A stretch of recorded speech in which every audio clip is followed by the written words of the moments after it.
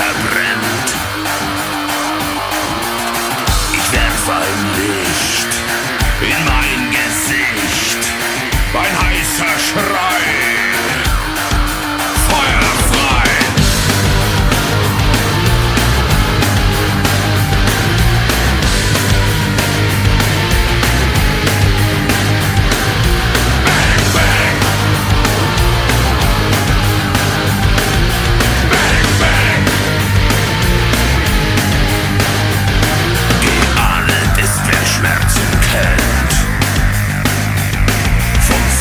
Das in Lust verbrennt. Ein Funkenstoß in ihren Schoß, ein heißer Schrei, Feuer frei, bang, bang, bang, bang, Feuer frei, bang, bang, bang, bang.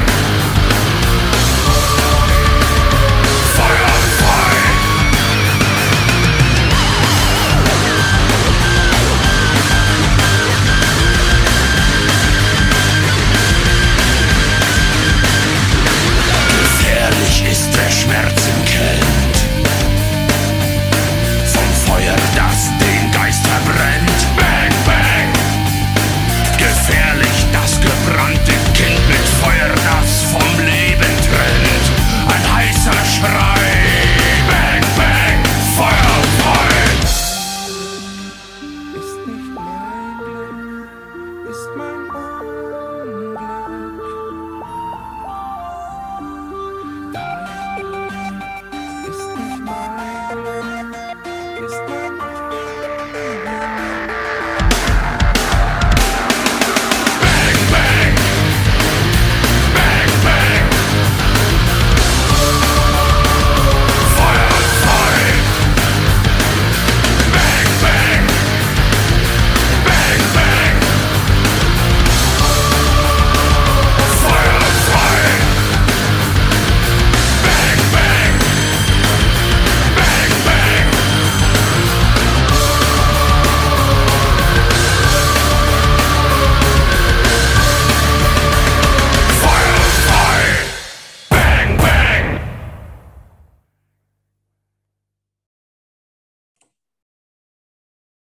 Καλησπέρα σε όλους. Καλησπέρα, τι κάνετε κύριε, καλά είστε? Καλησπέρα. Ωραία, αφού είναι όλοι καλά, να πούμε... Καλησπέρα! Αφού είναι όλοι καλά, Είχα βάλει τη λέει. Φτάνει. Να πούμε ότι αυτό είναι το HateCast νούμερο 13, μέσα από το thehatefully.gr και είμαστε εδώ, είμαστε κάποιοι να μιλήσουμε, να κάνουμε ένα podcast για την αγαπημένη μας Ευρωλίγκα, συνολικά. Λοιπόν, να συστηθούμε τα κλασικά. Εγώ είμαι ο Προφανατικά, είναι μαζί μας ο Λέμι. Γεια σας. Ωραία. Είναι ο Point Guard. Γεια χαρά. Ο Σάρας. Καλησπέρα και πάλι. Καλησπέρα από το όμορφο νησί μας. Τα Χανιά μας. Από τα Χανιά μας. Και ο Iron Man. Γεια σου, φίλε Iron Man. Καλησπέρα σας. Καλησπέρα σας. Λοιπόν, έχουμε και λέμε. Αυτό το αισθησιακό του Iron Man δεν το... Δεν είναι αισθησιακό. Είναι Μαέβρης Παχατουρίδης. Είναι ρίτσο. Ευχαριστώ. Παρακαλούμε. Να σε καλά. Έχουμε και λέμε, μάγκες. Λοιπόν, αγαπητοί φίλοι, έχουμε κλείσει 10 αγωνιστικές, τις πρώτες 10 αγωνιστικές Ευρωλίγκας. Πέρασε η τελευταία ήταν διπλή, ήταν διαβολοβδομάδα και θεωρήσαμε ως site γενικότερα ότι είναι μια καλή στιγμή να βγάλουμε κάποια πρώτα πρώιμα συμπεράσματα, γιατί νομίζω ότι πλέον αρχίζουν και αχνοφαίνονται κάποια πράγματα, ίσως και παραπάνω από αχνοφαίνονται. Παρότι είναι νωρίς, υπάρχουν κάποιες τάσεις πλέον, η βαθμολογία ξεκινάει και είναι στο μετέχμιο ούτως ώστε λίγο να οριστεί, να παγιωθεί, να φτιαχτεί τέλος πάντων. Νωρίς, ξαναλέω ακόμα, αλλά έχουν αρχίσει να δείχνουν κάποια πράγματα. Λοιπόν, έχουμε πολλά να πούμε, πάρα πολλά να πούμε για την Ευρωλίγκα. Γενικά είναι μια αρκετά fan to watch φάση φέτος η Ευρωλίγκα και φέτος. Γενικά, κακά τα ψέματα, παιδιά, η Ευρωλίγκα είναι το δεύτερο καλύτερο πρωτάθλημα στον κόσμο. Δηλαδή, νομίζω ότι είναι κάτι το οποίο είναι πασίδηλο, έτσι. Τώρα από εκεί και πέρα. Νομίζω πρώτα όταν αναβαθμίστηκε η φάση και έγινε ενιαίο πρωτάθλημα και όχι αυτή η φάση με το top 16 και τα λοιπά, άλλαξε η επίπεδο η Ευρωλίγκα. Έγινε πολύ πιο ανταγωνιστική. Γιατί υπήρχε ποτέ, παιδιά, θέμα ότι δεν είναι το δεύτερο καλύτερο. Ναι, κάποτε ήταν το κολεγιακό. Όχι. Παιδιά, κάποτε θεωρούν το κολεγιακό πρωτάθλημα πολύ ανώτερο από το πρωταθλητριών. Είναι άλλη φάση όμως. Ξέρω τι να θεωρούνταν. Πάμε για 30 χρόνια πίσω. 30 χρόνια πίσω. Εντάξει, πριν από 20 χρόνια. Λοιπόν, λες ότι μετά που έγινε ενιαίο το πρωτάθλημα. Μετά το 2000, παιδιά, το ευρωπαϊκό μπάσκετ άρχισε λίγο να υποσκελίζει το κολεγιακό αυτό το τέτοιο. Τέλος πάντων, με αυτά μπορείς να τα πεις διάφορα. Λοιπόν, είναι πολλά, έχουν συμβεί, είναι 10 αγωνιστικές με έναν, έχουν συμβεί πολλά. Αυτό δηλαδή, έχω την αίσθηση, ρε παιδιά, ότι είναι 10 αγωνιστικές, αλλά έχουν περάσει 25. Δεν ξέρω γιατί. Ή ξέρω εγώ, δεν ξέρω, έτσι μου φαίνεται ότι περνάει, είναι πολύ έντονες. Η κάθε αγωνιστική έχει κάτι να δώσει. Έχει κάτι να δώσει. Έχουν ξεκινήσει έτσι, έχουν πάει αλλιώς, συμβαίνουν πράγματα. Τέλος πάντων, πολύ ενδιαφέρουσα φάση. Και νομίζω ότι να ξεκινήσουμε. Έλα, πες μου.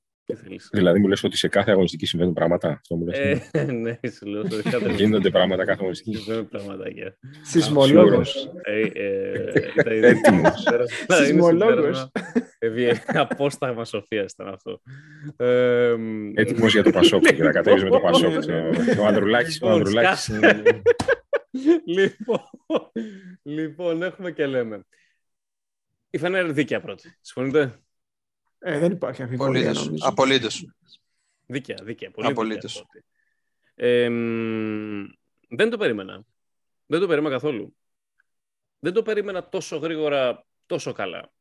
Δεν το περίμενα. Δηλαδή, το impact του Ιτούδη εννοείς. Ναι, δεν το περίμενα καθόλου. Γιατί καλό υλικό το είχε στο στήσιμο της εξ αρχής. Το είχε, μωρέ, εντάξει, ναι, οκ, αλλά. Άλλαξε και αρκετούς παίχτες. Το είχε και δεν το είχε, παιδιά. Το είχε και δεν το είχε. Το είχε. Είχε αρκετούς παίχτες. Αλλά το είχε και μια βάση.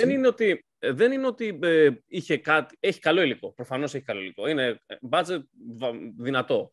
Αλλά δεν είναι. Πώς να σου πω.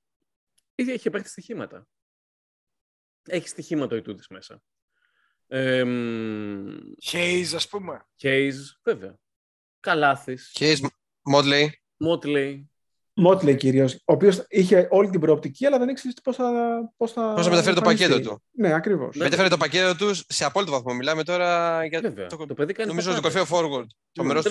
Ο Ιτούδης παίζει το πιο ωραίο μπάσκετ στην Ευρωλίγκα αυτή τη στιγμή. Η Φενέρ παίζει το πιο ωραίο μπάσκετ στην Ευρωλίγκα. Two-way basketball. Ξεκάθαρα two-way basketball. Τρομερό pace, όπως συνηθίζει πάντα ο Ιτούδης σε όλες τις ομάδες, να δίνει ρυθμό στην ομάδα και pace, να παίζει ψηλό pace και να παράγει πόντους. Αυτό νομίζω ότι ήταν σχετικά εύκολα προβλέψιμο ότι θα παράξει πόντους η Φενέρ, αλλά όχι τόσο γρήγορα, ξαναλέω. Δηλαδή, η Φενέρ παρουσιάζει, παιδιά, ξέρετε τι μου θυμίζει η Φενέρ αυτή τη στιγμή? Ακριβώς, του Celtics.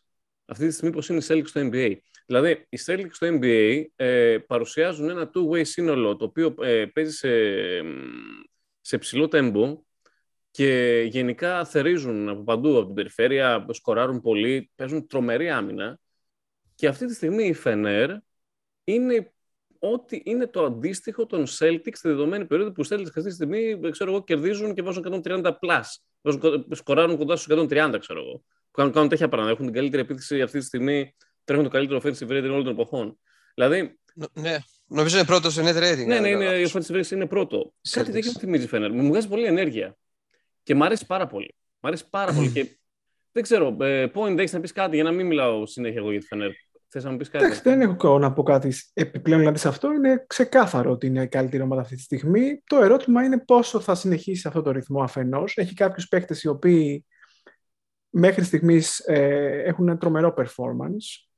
Κυρίως, είπαμε για το Motley πριν, εντάξει, αλλά κυρίως ο Καλάθης και ο Hayes, οι οποίοι έρχονται και οι δύο από την Μπαρτσελώνα από χρονιές που δεν ήταν καλή.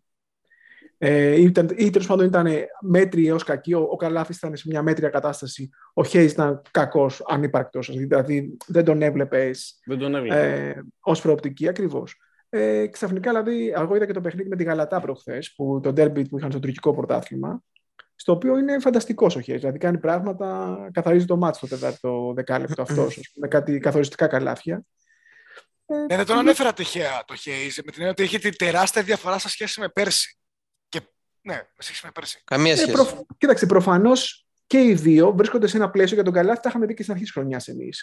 Στο πρώτο HateCast που κάναμε φέτος για την Ευρωλίγκα, είχαμε πει ξεκάθαρα ότι αν έπρεπε να πάει σε μια ομάδα ο Καλάθης, όπου έχει την προοπτική να φανεί πραγματικά το δικό του πακέτο, ήταν η ομάδα του Ιτούδη. Εγώ για πολλούς λόγους. Είχα κάνει και πρώτον και κυριότερον γιατί ο Ιτούδης τον ξέρει καλά και ξέρει ακριβώς πώς να τον χρησιμοποιήσει. Επίσης ο Καλάθης ξέρει τον Ιτούδη, οπότε θα νιώθει ο ίδιος πολύ καλύτερα εκεί. Και το άλλο ήταν φυσικά το υλικό που έχει η Φενέρ γύρω-γύρω. Για να μπορέσει ο Καλάθης, ας πούμε, να προσφέρει αυτό που πραγματικά μπορεί. Εντάξει, βέβαια το γεγονός ότι σουτάρει πως σουτάρει είναι λίγο. Εντάξει, είναι λίγο εξωπραγματικό για τον Καλάθη, αλλά εντάξει, okay. Από κουφό έως. Θα δούμε, αλλά είναι εξωπραγματικό, μωρέ, αλλά το παίρνει η ορμή της φάσης. Πώς θα κρατήσει αυτό, αλλά εγώ πιστεύω ότι είναι απόρρια δύο πραγμάτων. Εγώ πιστεύω ότι είναι απόρρια δύο πραγμάτων το πως σουτάρει. Αφενός ότι νιώθει ο ίδιος πάρα πολύ καλά, και αφετέρου ότι παίρνει καλά σουτ. Δηλαδή δεν παίρνει πάρα πολλά σουτ, παίρνει αρκετά ελεύθερα σουτ που του τα δίνει η άμυνα αναγκαστικά, και νομίζω ότι η καλή του ψυχολογία τον βοηθάει στο να τα βάζει. Τώρα αν θα διαρκέσει θα το δούμε αυτό, αλλά πάνω σε αυτό σε κάθε περίπτωση θέλω να πω απλώς για να τελειώσω για την Φενέρ και τον Καλάθι. Θέλω να πω απλώς ότι σε κάθε περίπτωση εκεί ταιριάζει. Ενώ στο αυτό το σύστημα του Σάρας δεν τέριαζε. Και φαινόταν. Δεν τέριαζε. Εντάξει, ήταν και πολύ καταπιεστικό, ρε παιδί. Δύο πράγματα δεν είχε ο Καλάθης, παιδιά. Ο Καλάθης στην καριέρα του δύο πράγματα δεν είχε. Δεν είχε επιθετικότητα προς το Καλάθι. Ένα. Σουτ 2. Σουτ και ψυχολογία. Ψυχολογία 3. Σουτ και ψυχολογία. Δηλαδή, το θέμα του Καλάθη στην Μπαρτσελώνα ήταν ότι ήταν τέτοιο σύστημα, το σύστημα του Σάρας που είχε γεμάτο το post συνέχεια. Γεμάτο ζωγραφιστό. Και ήταν και η φύση του Νικ τέτοια που δεν έπαιζε κάθετα. Ο Νικ από το καλοκαίρι με την εθνική, με τον Ιτούδη, γιατί θυμάμαι το είχα παρατηρήσει και το είχα γράψει, σου είχα κάνει thread συγκεκριμένα για τον Νικ. Είναι τα μάμια τη φάση, γιατί πλέον αν τον δεις, κάνει drive. Δηλαδή κάνει drive συνέχεια. Δεν θα κάνει drive σαν τελευταία απόφαση. Κάνει drive συνέχεια πάνω στο ρυθμό του match. Και αυτό το πράγμα τον οδηγεί πάντα να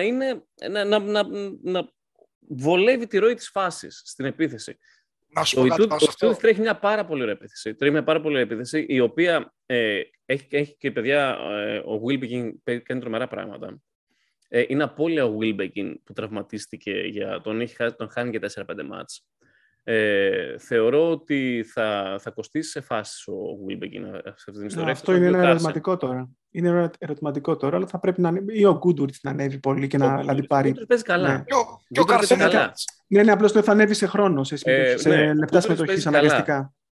Ο Hayes κάνει εξωπραγματικά πράγματα, δεν το περίμενα με τίποτα. Εγώ περίμενα, παιδιά, και να είμαι απολύτως ειλικρινής, επειδή η Φενέρ, κοιτάξτε να δείτε, η Φενέρ, το περιβάλλον της Φενέρ είναι λίγο ποδοσφαιρική φάση. Δηλαδή, δεν έχουν πολλά. Θεώρησα ότι ο Ιτούδης ήταν πολύ κοσμοπολίτης για εκεί. Δηλαδή, πολύ κυριλέ για εκεί, πολύ τεχνοκράτης για εκεί. Ο Ζότς που ήταν εκεί είναι άλλο πράγμα. Ο Ζότς είναι πιο παλαιάσκοπης, δηλαδή, ξέρεις, το σηκώνουν λίγο. Γίνεται ένα καλό fit γενικότερα, ένα καλό πάντρεμα. Ο Ιτούδης είναι πιο τεχνοκράτης, πιο κύριος για εκεί. Τους θεωρώ λίγο... Απλώς βρήκε λίγο στρωμένη την κατάσταση. Βρήκε λίγο στρωμένη την κατάσταση λόγω του τι ο Ζότς. Να είμαι ειλικρινέστατος. Τους θεωρούσα λίγο βλάχους, να είμαι πολύ τέτοιο, εκεί στη Φενέρ. Αλλά θέλω να σου πω ότι γενικά πήγε ο Ιτούδης, βοήθησε πολύ ο Δέδας. Πάρα πολύ. Πάρα πολύ. Ο Δέδας και φάνηκε. Δηλαδή πήγε ο Ιτούδης και η ομάδα τρέχει, λες και δεν είναι εκεί ο ίδιος. Παίζει ωραίο μπάσκετ. Ξαναλέω, είναι απολαυστική η φάση της Φενέρ. Πολύ απολαυστική φάση. Δηλαδή, τους βλέπεις και χορταίνεις μπάσκετ. Είναι αντιθέσει με την Αρμάνι. Είναι η Αρμάνι, μάγκες, χειρότερη ομάδα της Ευρωλίγκας αυτή τη στιγμή. Ωραία μετάβαση, αλλά μισό. Ήθελα κάτι πάνω σε αυτό που λέγατε. Τι θέλεις? Όχι, να μην το πω. Όχι, το έχετε πει εμέσως. Ξέρεις ποια είναι η φάση ότι... μετάβαση, γιατί ρε? Ναι, sorry, γιατί δεν μ' Γιατί με χαλάς τη μετάβαση εκείνη την ώρα? Και εγώ τη χαλάσω γιατί θέλω να πω και εγώ κάτι. Βγήκαμε τα αμυντικά χάφτορα να σε κόψουμε. Τα αμυντικά χάφτορα να σας κόψουμε. Λοιπόν, πολύ σοβαρά, επί της ουσίας ο Ιτούδης έχει βοηθήσει τον Νικ να αποδώσει αυτά που θέλει, το οποίο συμβαίνει όντως και στην εθνική. Διότι παραδοσιακά π.χ. ο Νικ σουτάρει πάρα πολύ καλύτερα στην εθνική από ό,τι σουτάρει στην Ευρωλίγκα. Και τη Παναθηναϊκό στην Μπαρσελόνα. Δεν νομίζω ότι είναι τυχαίο αυτό. Έχει να κάνει με την πίεση που νιώθει. Και εκεί με το σύνολο που έχει δημιουργήσει ο Ιτούδης και με το flow που έχει η ίδια του η επίθεση, ο Νικ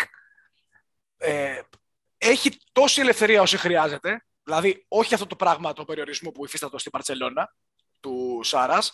Δεν είναι περιορισμός. Είναι περιορισμός σε όλους, όχι μόνο στον Νικ, σε όλους τους παίκτες. Ναι, σε όλους τους παίκτες ο Σάρας το έχουμε πει. Ναι, μαζί σου. Περιόριζε τους πάντες. Ναι. Δεν τους άφηνε ελεύθερους, γιατί αυτό που λέγαμε και πέρσι και πρόπερσι αντίστοιχα. Δεν έτρεξε ποτέ ρε ο Σάρας. Ναι, τι ταλέντο έχει, ας πούμε, και πώς επιλέγει να παίξει. Λοιπόν, αυτό το πράγμα τον Νικ τον ίδιον τον περιορίζει, ειδικότερα αφού δεν είναι στα δικά του στοιχεία τα καλά.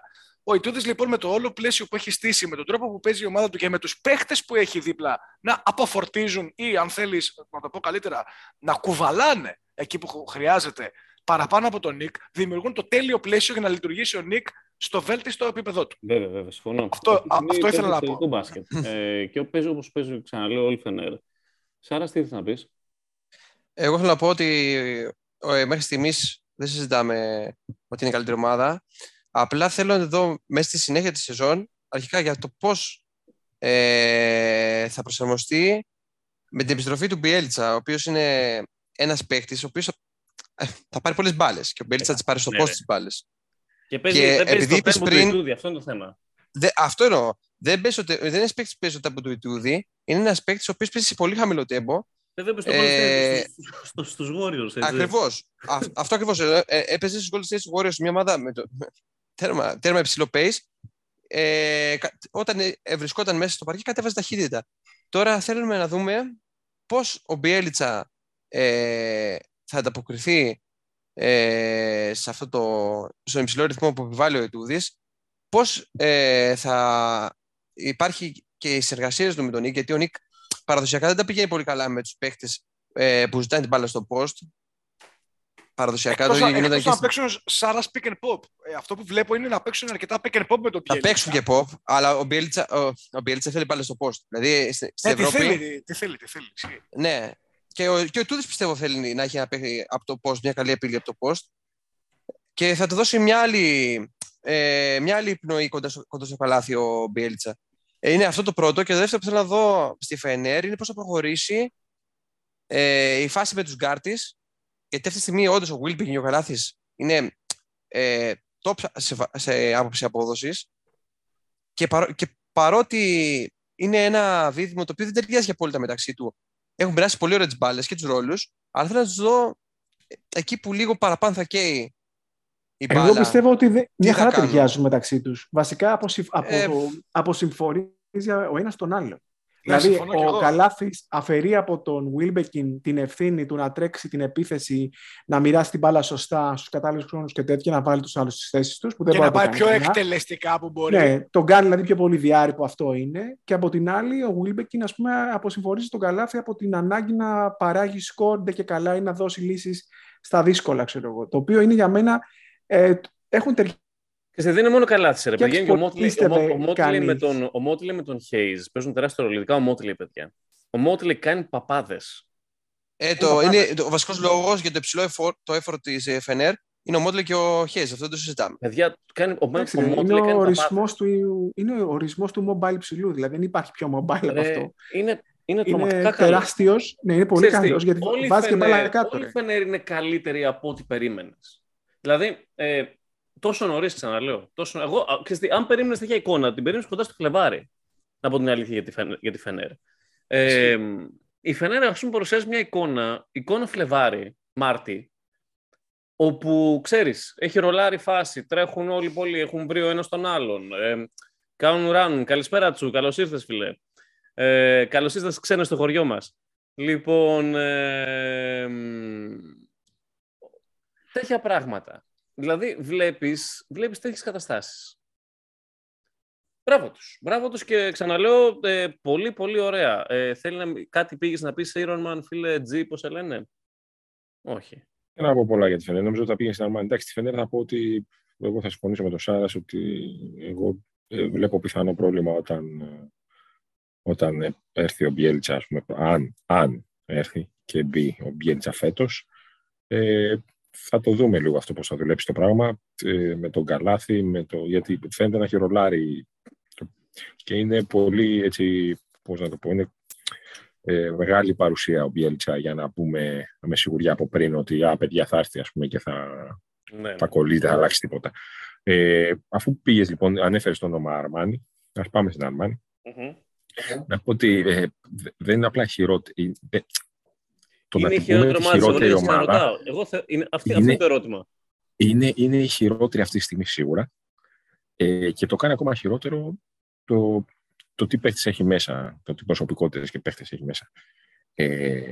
Έβλεπα κάποια στατιστικά, τα οποία στην, ας πούμε, ατομική απόδοση των παίχτων, η οποία προφανώς έχει καταρρεύσει των όλων των παίχτων της, σε σχέση με το τι συνηθίζουν, όλων εκτός από ποιον? Από του Shields και του Baron. Ο Shields και ο Baron, οι οποίοι δεν παίζουν πλέον και δεν ξέρω πότε θα παίξουν.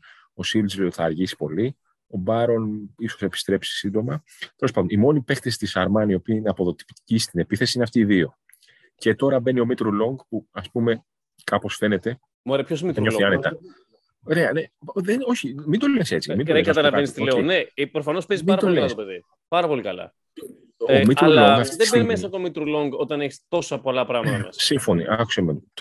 Το θέμα ποιο είναι? Ότι ο Μήτρου Λόγκ αυτή τη στιγμή είναι ο μόνος που δίνει κάτι στην Αρμάνι, το οποίο φαίνεται ότι είναι το μόνο πράγμα που έχει στο μυαλό το Μεσίνα εξ αρχής να παίξει στην επίθεση, να παίξει με προσωπική φάση. Προσπαθεί δηλαδή σε ένα ρόστερ το οποίο είναι γεμάτο. Είναι γεμάτο παίχτες οι οποίοι θα μπορούν να παίξουν ένα μπάσκετ συνεργασία στο μισό γήπεδο. Ναι. Ο Μεσίνα έχει αποφασίσει να παίξει μπάσκετ προσωπικής φάσης. Το οποίο μαζί του κανένα πρόβλημα να το παίξει αυτό το πράγμα, αλλά αυτή τη στιγμή που δεν έχει και τον Shields, τον οποίο πάταγε 2 χρόνια τώρα, δημιουργεί ένα έκτρωμα. Ο Πάγκος είναι χειρότερος από ό,τι ήταν στην Μπαρσελόνα την πρώτη χρονιά, που πάλι είχε εκεί το ίδιο πρόβλημα.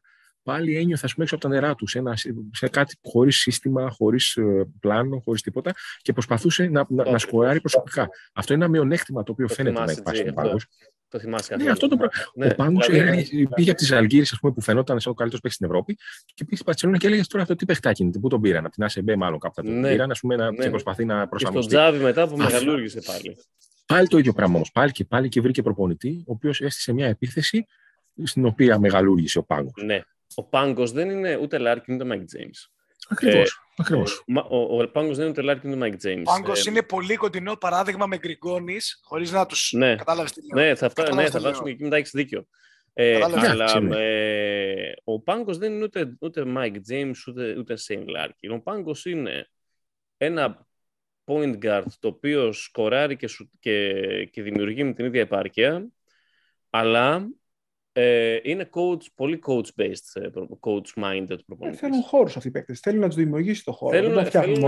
Θέλουν πλαίσιο. Και το flow. Δεν μπορούν να είναι ξεστή. Ποιο είναι το θέμα αυτούς τους παίκτες? Δεν μπορούν να έχουν το instant scoring. Δεν μπορούν. Ο Clyburn, όποιον να το πετάξει είναι καλός. Ο Mike James το ίδιο. Ο Mike James, όποιον να το πετάξει θα παίξει καλά. Ο Larkin το ίδιο. Ο Bacon το ίδιο. Ο Mirotic το ίδιο. Ο Mirotic το ίδιο. Καταλαβες. Ο Πάγκος δεν είναι αυτής της στάθμης παίχτης. Δηλαδή, αυτό είναι το θέμα με αυτούς τους παίκτες, ότι υπάρχουν παίκτες οι οποίοι μπορούν να αποδώσουν σε κάθε πλαίσιο. Αυτοί οι παίκτες είναι οι καλύτεροι παίκτες στην Ευρωλίγκα. Οι παίκτες όμως που δεν μπορούν να αποδώσουν σε κάθε πλαίσιο, είναι σαφές ότι πρέπει να δουλέψεις πάνω σε κάποια πράγματα. Και ξαναλέω ότι ο Πάγκος επιθετικά δεν έχει κάποιες, ας πούμε, δεν έχει μειονεκτήματα, αν εξαιρέσεις ότι δεν μπορεί να παίξει πολύ κάθετα λόγω ποδιών. Έτσι. Είναι λίγο υποτιμημένο το κάθε παιχνίδι του πάντως. Δεν είναι τόσο κακός όσο σου δίνει εντύπωση στο σουλούπι του. Δεν είναι τόσο κακός όσο εντύπωση σου δίνει το σουλούπι. Τεχνικά είναι πολύ καλός στο drive. Όντως έχει πρόβλημα αλλά είναι πολύ βασικό ότι είναι τεχνικά καλός. Και έχει γρήγορα πόδια, δεν έχει αλτικότητα προφανώς καθόλου. Αλλά έχει γρήγορη κίνηση και είναι και τεχνικά καλός, το οποίο είναι αρκετά σημαντικό και το κάνει. Αλλά θες ορμή, θες πόδια. Δεν το συζητάμε. Δεν το συζητάμε ότι δεν είναι το δυνατό το κομμάτι αυτό. Ρε παιδί μου, εντάξει, δεν είναι ο παίκτης που θα περάσει τόσο από πάνω. Είναι σαφές. Όχι, δεν είναι. Γι' αυτό λέω δεν είναι σαν τους προαναφερθέντες. Αλλά όταν τον παίρνεις, να το ξέρεις αυτό το πράγμα. Δηλαδή, τον κάθε παίκτη γενικά πρέπει να ξέρεις τον παίρνει. Η Αρμάνι έχει τρομακτικό πλαίσιο. Τρομακτικό ρόστερ. Θέλετε να σας πω κάτι. Η Αρμάνι έχει ρόστερ Final Four στην Ευρωλίγκα. Η Αρμάνι έχει τρομακτικό πρόβλημα. Δεν ξέρω, έχει τρομακτικό πρόβλημα. Δεν έχει να ζηλέψει κάτι από τα καλύτερα. Και το πρόβλημα ακούγεται στο όνομα Μεσίνα. Πρέπει ο άνθρωπος. Είναι καιρός νομίζω να κάνει χώρο. Για point ο Μεσίνα. Ρε φίλε, εντάξει, ο Μεσίνα είναι ένας coach ο οποίος, εντάξει, μιλάμε τώρα για ιστορικό coach. Είναι ιστορικός coach, αλλά όλα τα πράγματα στη ζωή έχουν τα πάνω και τα κάτω τους. Συμφωνώ. Εγώ δεν ακυρώνω την πορεία του, αλλά θέλω να σου πω ότι ο άνθρωπος έχει και τώρα 3 χρόνια και αν εξαιρέσεις πέρσι που πήγε ας πούμε, στο Final Four, εντάξει, αλλά θέλω να πω με τέτοιο ρόστερ. Ναι, φίλε, αποτυχίες θεωρούνται. Έχεις δίκιο απόλυτο. Πρόπερση πήγε στο Final Four. Τα πάντα, τα πάντα τα κρίνουμε. Ναι, βάσει του τι έχουν, τα πάντα τα κρίνουμε βάσει. Δηλαδή, παιδιά, δεν είναι τόσο απλό. Αυτή τη στιγμή δεν είπα για απλότητα. Μισό. Τα πάντα τα κρίνουμε βάσει και το τι ρόστερ έχει. Δηλαδή, αυτή τη στιγμή και ο Μπράντοβιτς π.χ. δεν είναι. Δεν έχει παίξει μπάσκετ. Αλλά δεν παίζει τίποτα. Έχει, ας πούμε. Αυτό, το θέμα με το Μεσίνα. Δεν παίζει τίποτα έχοντας top 4 ρόστερ. Ποιο να σου πω τώρα. Ποιο να σου πω. Φίλους μου προπονητές να πετάξω μέσα θα παίξουν καλύτερα από τον Μεσίνα. Δεν κάνω πλάκα. Κάτι δεν πάει καλά. Κάτι δεν πάει καλά. Με αυτό το ρόστερ για να παίζει έτσι, κάτι δεν πάει καλά. Κάτι δεν πάει καλά, κάτι με πνίγει. Τον τελευταίο καιρό έχω ξεφύγει. Λοιπόν, ο Μεσίνα, δηλαδή, και είχα γράψει στους παράλληλους ότι αυτό το ρόστερ. Γι' αυτό από τον κόσμο. Αυτό το ρόστερ. Ήταν terror εξκρού αυτό. Αυτό το ρόστερ φωνάζει για Λάσο. Βασικά για αυτό το ρόστερ είπαμε ιδανικό θα ήταν Πασκουάλ, αλλά δεν είναι διαθέσιμο. Εγώ Πασκουάλ, είμαι Πασκουάλ και εγώ. Αλλά από τη στιγμή που δεν υπάρχει ο Πασκουάλ, θα πας στο Λάσο. Βέβαια που είναι το top available name. Αν η Αρμάνι πάρει το Καμπάτσο, η οποία αυτό από πού έχει προκύψει θα πάρει τον Καμπάτσο. Δηλαδή θέλω να πούμε. Ο Πάγκος θα μείνει περίπου 3 μήνες έξω. Μείνει. Τα δικαιώματα του Καμπάτσο νομίζω στην Ευρώπη τα έχει η Real, παιδιά. Η Real έχει το δικαίωμα να ματσάρει οποιαδήποτε πρόταση. Αυτό έχει. Καταρχάς, ο Καμπάτσο χρωστάει λεφτά στη Real. Έχει να ματσάρει. Έχει δικαίωμα να ματσάρει. Από ισπανική ομάδα όμως. Αυτό είναι διαφορετικό. Νομίζω από οποιαδήποτε ευρωπαϊκή ομάδα. Ακριβώς όμως επειδή του χρωστάει λεφτά και έχει δικαίωμα να ματσάρει, δεν υπάρχει περίπτωση η ομάδα να δώσει τόσα πολλά χρήματα που να αναγκάσει τη Real να μην ματσάρει. Εκείνη το point που θέλει να κάνει. Περίμενε. Το βασικό σε αυτή την περίπτωση είναι αν θέλει να πάει και ο Καμπάτσο, γιατί δεν έφυγε με τις καλύτερες συνθήκες. Αν ο Καμπάτσο του πει ότι παιδιά, εγώ δεν θέλω να παίξω στη Real. Τι να ματσάρει. Αυτό το θεωρώ λίγο απίθανο. Δεν μου αρέσει πολύ, ξέρετε τι σκέφτομαι για τον Καμπάτσο. Βλέπω ότι δείχνει μια άρνηση να γυρίσει. Και αν γυρίσει, θα το κάνει με βαριά καρδιά. Οπότε δεν ξέρω το κατά πόσο ο Καμπάτσο θα επανέλθει. Γιατί είμαι από τους πρώτους που έλεγα ότι αν πάει ο Καμπάτσο στη Real, η Real είναι πρώτη φαβορή κτλ. Αλλά... Γι' αυτό λέω ότι άμα υπάρχει να γυρίσει, θα γυρίσει μόνο στη Real που ξέρει το περιβάλλον και ξέρει ότι θα μπει κατευθείαν μέσα. Δηλαδή δεν νομίζω, επειδή τον βλέπω όπως και εγώ διστακτικό. Ναι, καλά, γελάει ο κόσμος. Δεν τον βλέπω, επειδή τον βλέπω διστακτικό γενικά, πιστεύω ότι αν είναι να γυρίσει, θα γυρίσει μόνο για ένα ασφαλές περιβάλλον που είναι και το πιο κοντά στο NBA περιβάλλον σε επίπεδο οργάνωσης, για να είμαστε και ειλικρινείς, στην Ευρωλίγκα της Real, έτσι, είναι πιο κοντά στην NBA ομάδα σαν οργάνωση. Ξαναλέω, δεν έφυγε με καλές συνθήκες. Αυτό λάβετε υπόψη σου. Δεν νομίζω ότι έφυγε τσακωμένος πάντως. Έφυγε πάντως, δεν έφυγε με τις καλύτερες σχέσεις. Αυτό είναι κάτι που γράφεται από τους Ισπανούς δημοσιογράφους. Όχι, ξέρουμε κιόλας ότι έφυγε πληρώνοντας θεωρητικά ο ίδιος την ρήτρα του. Ήταν 6 εκατομμύρια. Δεν το ξέρω, δεν είμαι στους λογαριασμούς τους, αλλά ξέρουμε σίγουρα ότι Ναι, ρε παιδί μου, ότι έβαλε ο ίδιος Δεν θα πλάτη εξάρω εδώ στην στο για να εφορία σηκωθεί στην να φύγει. Ναι, δεν ξέρω. Σε κάθε περίπτωση το θέμα είναι το εξής. Ότι, Σέντρικ, δηλαδή, θέλω να πω, το να πας στην. Ρε παιδιά, δηλαδή, άμα κάποιο είναι διστακτικός να γυρίσει στην Ευρώπη, θα πάει στην Αρμάνι, που είναι νεκροταφείο.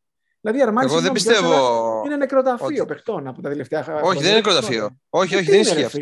Όλοι όσοι έχουν πάει εκεί πέρα γκάρτε έχουν βγει χειρότεροι. Πήγε ο Ντιλέινι, όχι. εξαφανίστηκε. Ο Ντιλέινι, ήδη όταν πήγε εκεί ήταν ήδη πεσμένος. Δεν πήγε εκεί και εξαφανίστηκε. Μια χαρά έπαιζε στην Παρσελόνα πριν πάει εκεί. Καλά Μια έπαιζε χαρά ο έπαιζε στην Ντιλέινι Παρσελόνα. στην Εντάξει, Αρμάνι, ήταν δεν θα το σκάφος. Παρσελόνα. Και στα Αρμάνι ήταν στο ίδιο επίπεδο. Και Δεν είναι ο Πάντερ πήγε εκεί και ήταν ο καλύτερος σκόρερ της Ευρωλίγας, έτσι. Άλλο Έγινε Πάντερ. εκεί εννοώ. Εντάξει, το Πάντερ είναι μια. Δεν είναι καταρχάς, εντάξει, δεν είναι point κάτω ο Πάντερ. Σκόρινγκ. Σκόρινγκ, σου λέω. Απλά μιλάει γρήγορα ο Σάρας, έχει την κριτική Ο Μεσίνα για τους πλάγιους του τα τελευταία 3 χρόνια έχει δουλέψει πάρα πολύ και τους έχει ανεβάσει πάρα πολύ. Τους πλάγιους. Έτσι στήριζε το παιχνίδι. Το Shields, ναι. Εγώ δεν πιστεύω που λες ότι. Δηλαδή και Ότι είναι νεκροταφείο παιχτών η Αρμάνι. ο Πάγκος ζορίζεται. Μα ο Πάγκος ζορίζεται φέτος. Ο Ντιλέινι πήγε εκεί χάρη. Η μεγάλη υπόθεση για μένα δεν είναι το Πάγκος. Ο Ντιλέινι έχει τραυματισμούς και μεγάλος. Είναι ο Ντέιβις.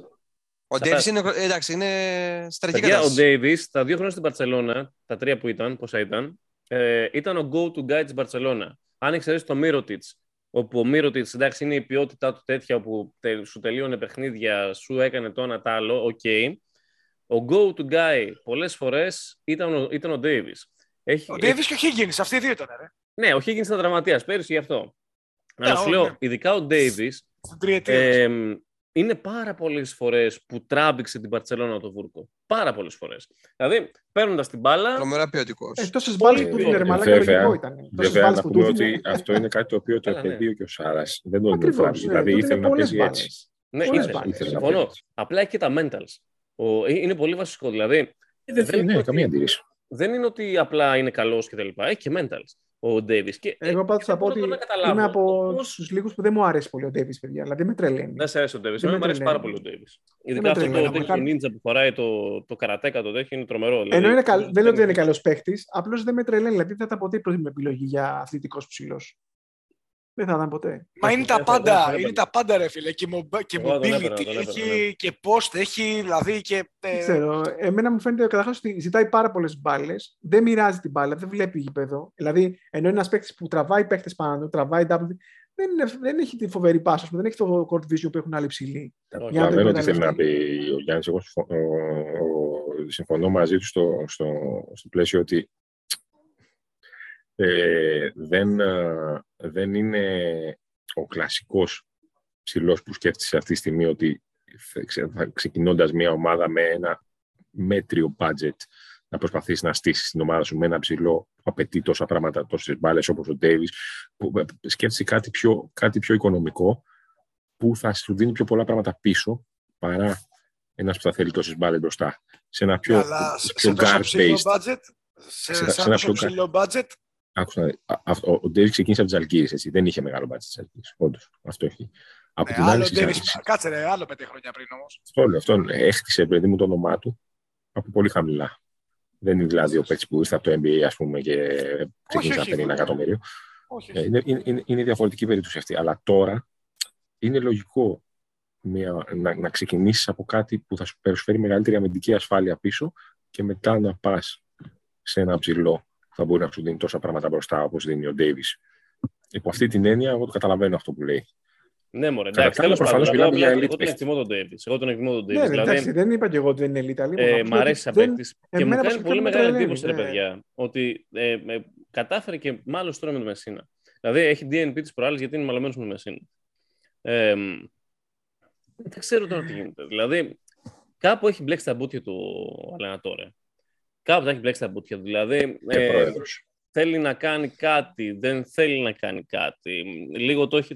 Τώρα, το πιο απίστευτο της φάσης είναι ότι τέλος πάντων και νομίζω φτάνει για την Αρμάνι. Είναι ότι πάει να παίξει ένα μπάσκετ το οποίο δεν πρεσβεύει ο ίδιος. Δεν το ξέρει.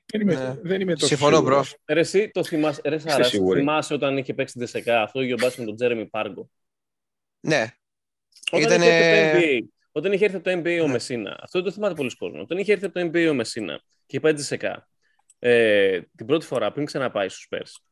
Αυτό θα σου ρωτάω ποια φορά τις δύο. είχε πάει τότε στην Τζεσεκά και πάει την Τζεσεκά τρένο μέχρι το Final Four, χάνει στο Final Four και κατεβάζει και παίζει ένα μπάσκετ NBA, καθαρά, τίποτα. NBA, ο Μεσίνα τώρα. Ρε ο Μεσίνα, πάντα όμως είχε τη λογική στα προπονήσεις ότι να αφήσω τους παίκτες μου ελεύθερους. Το θυμάσαι τον Πάργο τότε στη Τζεσεκά. Ναι, εγώ το θυμάμαι. Λοιπόν, και παίζει τέτοιο μπάσκετ. Το 7 δεν φοράει κιόλας. Δεν θυμάμαι ποιο φοράγε. Αλλά. Είχε τον Ντεόντοσιτς. Ναι, τέτοια πράγματα. Δηλαδή, αλλά εκείνη η Τσεσεκά είχε το υλικό να το κάνει. Αυτή τη στιγμή είναι αυτό που ποτζεί ότι δεν έχει υλικό για τέτοιο πράγμα. Έχει υλικό για να παίξει ένα πιο ολοκληρό τέτοιο μπάσκετ. Εντάξει, έχει και υλικό για προσωπική φάση. Ποιον έχει μωρήσει. Έχει δηλαδή. Έχει πως ο Μέλης ως 4, είναι ψηλό, είναι 4. Ο Μέλη μπορεί να είναι για προσωπική φάση και εσύ. Ο Σίλτζ, ναι, έχει προσωπική φάση. Ο Μπάρον και ο Σίλτζ ήταν οι Ο Μπάρον έχει προσωπική φάση, ρε παιδιά. Ο Μπάρον άντε να βάλει την μπάλα κάτω, να πάει προς τα μέσα καμιά φορά θα το κάνει. Το κάνει, όχι δεν το κάνει.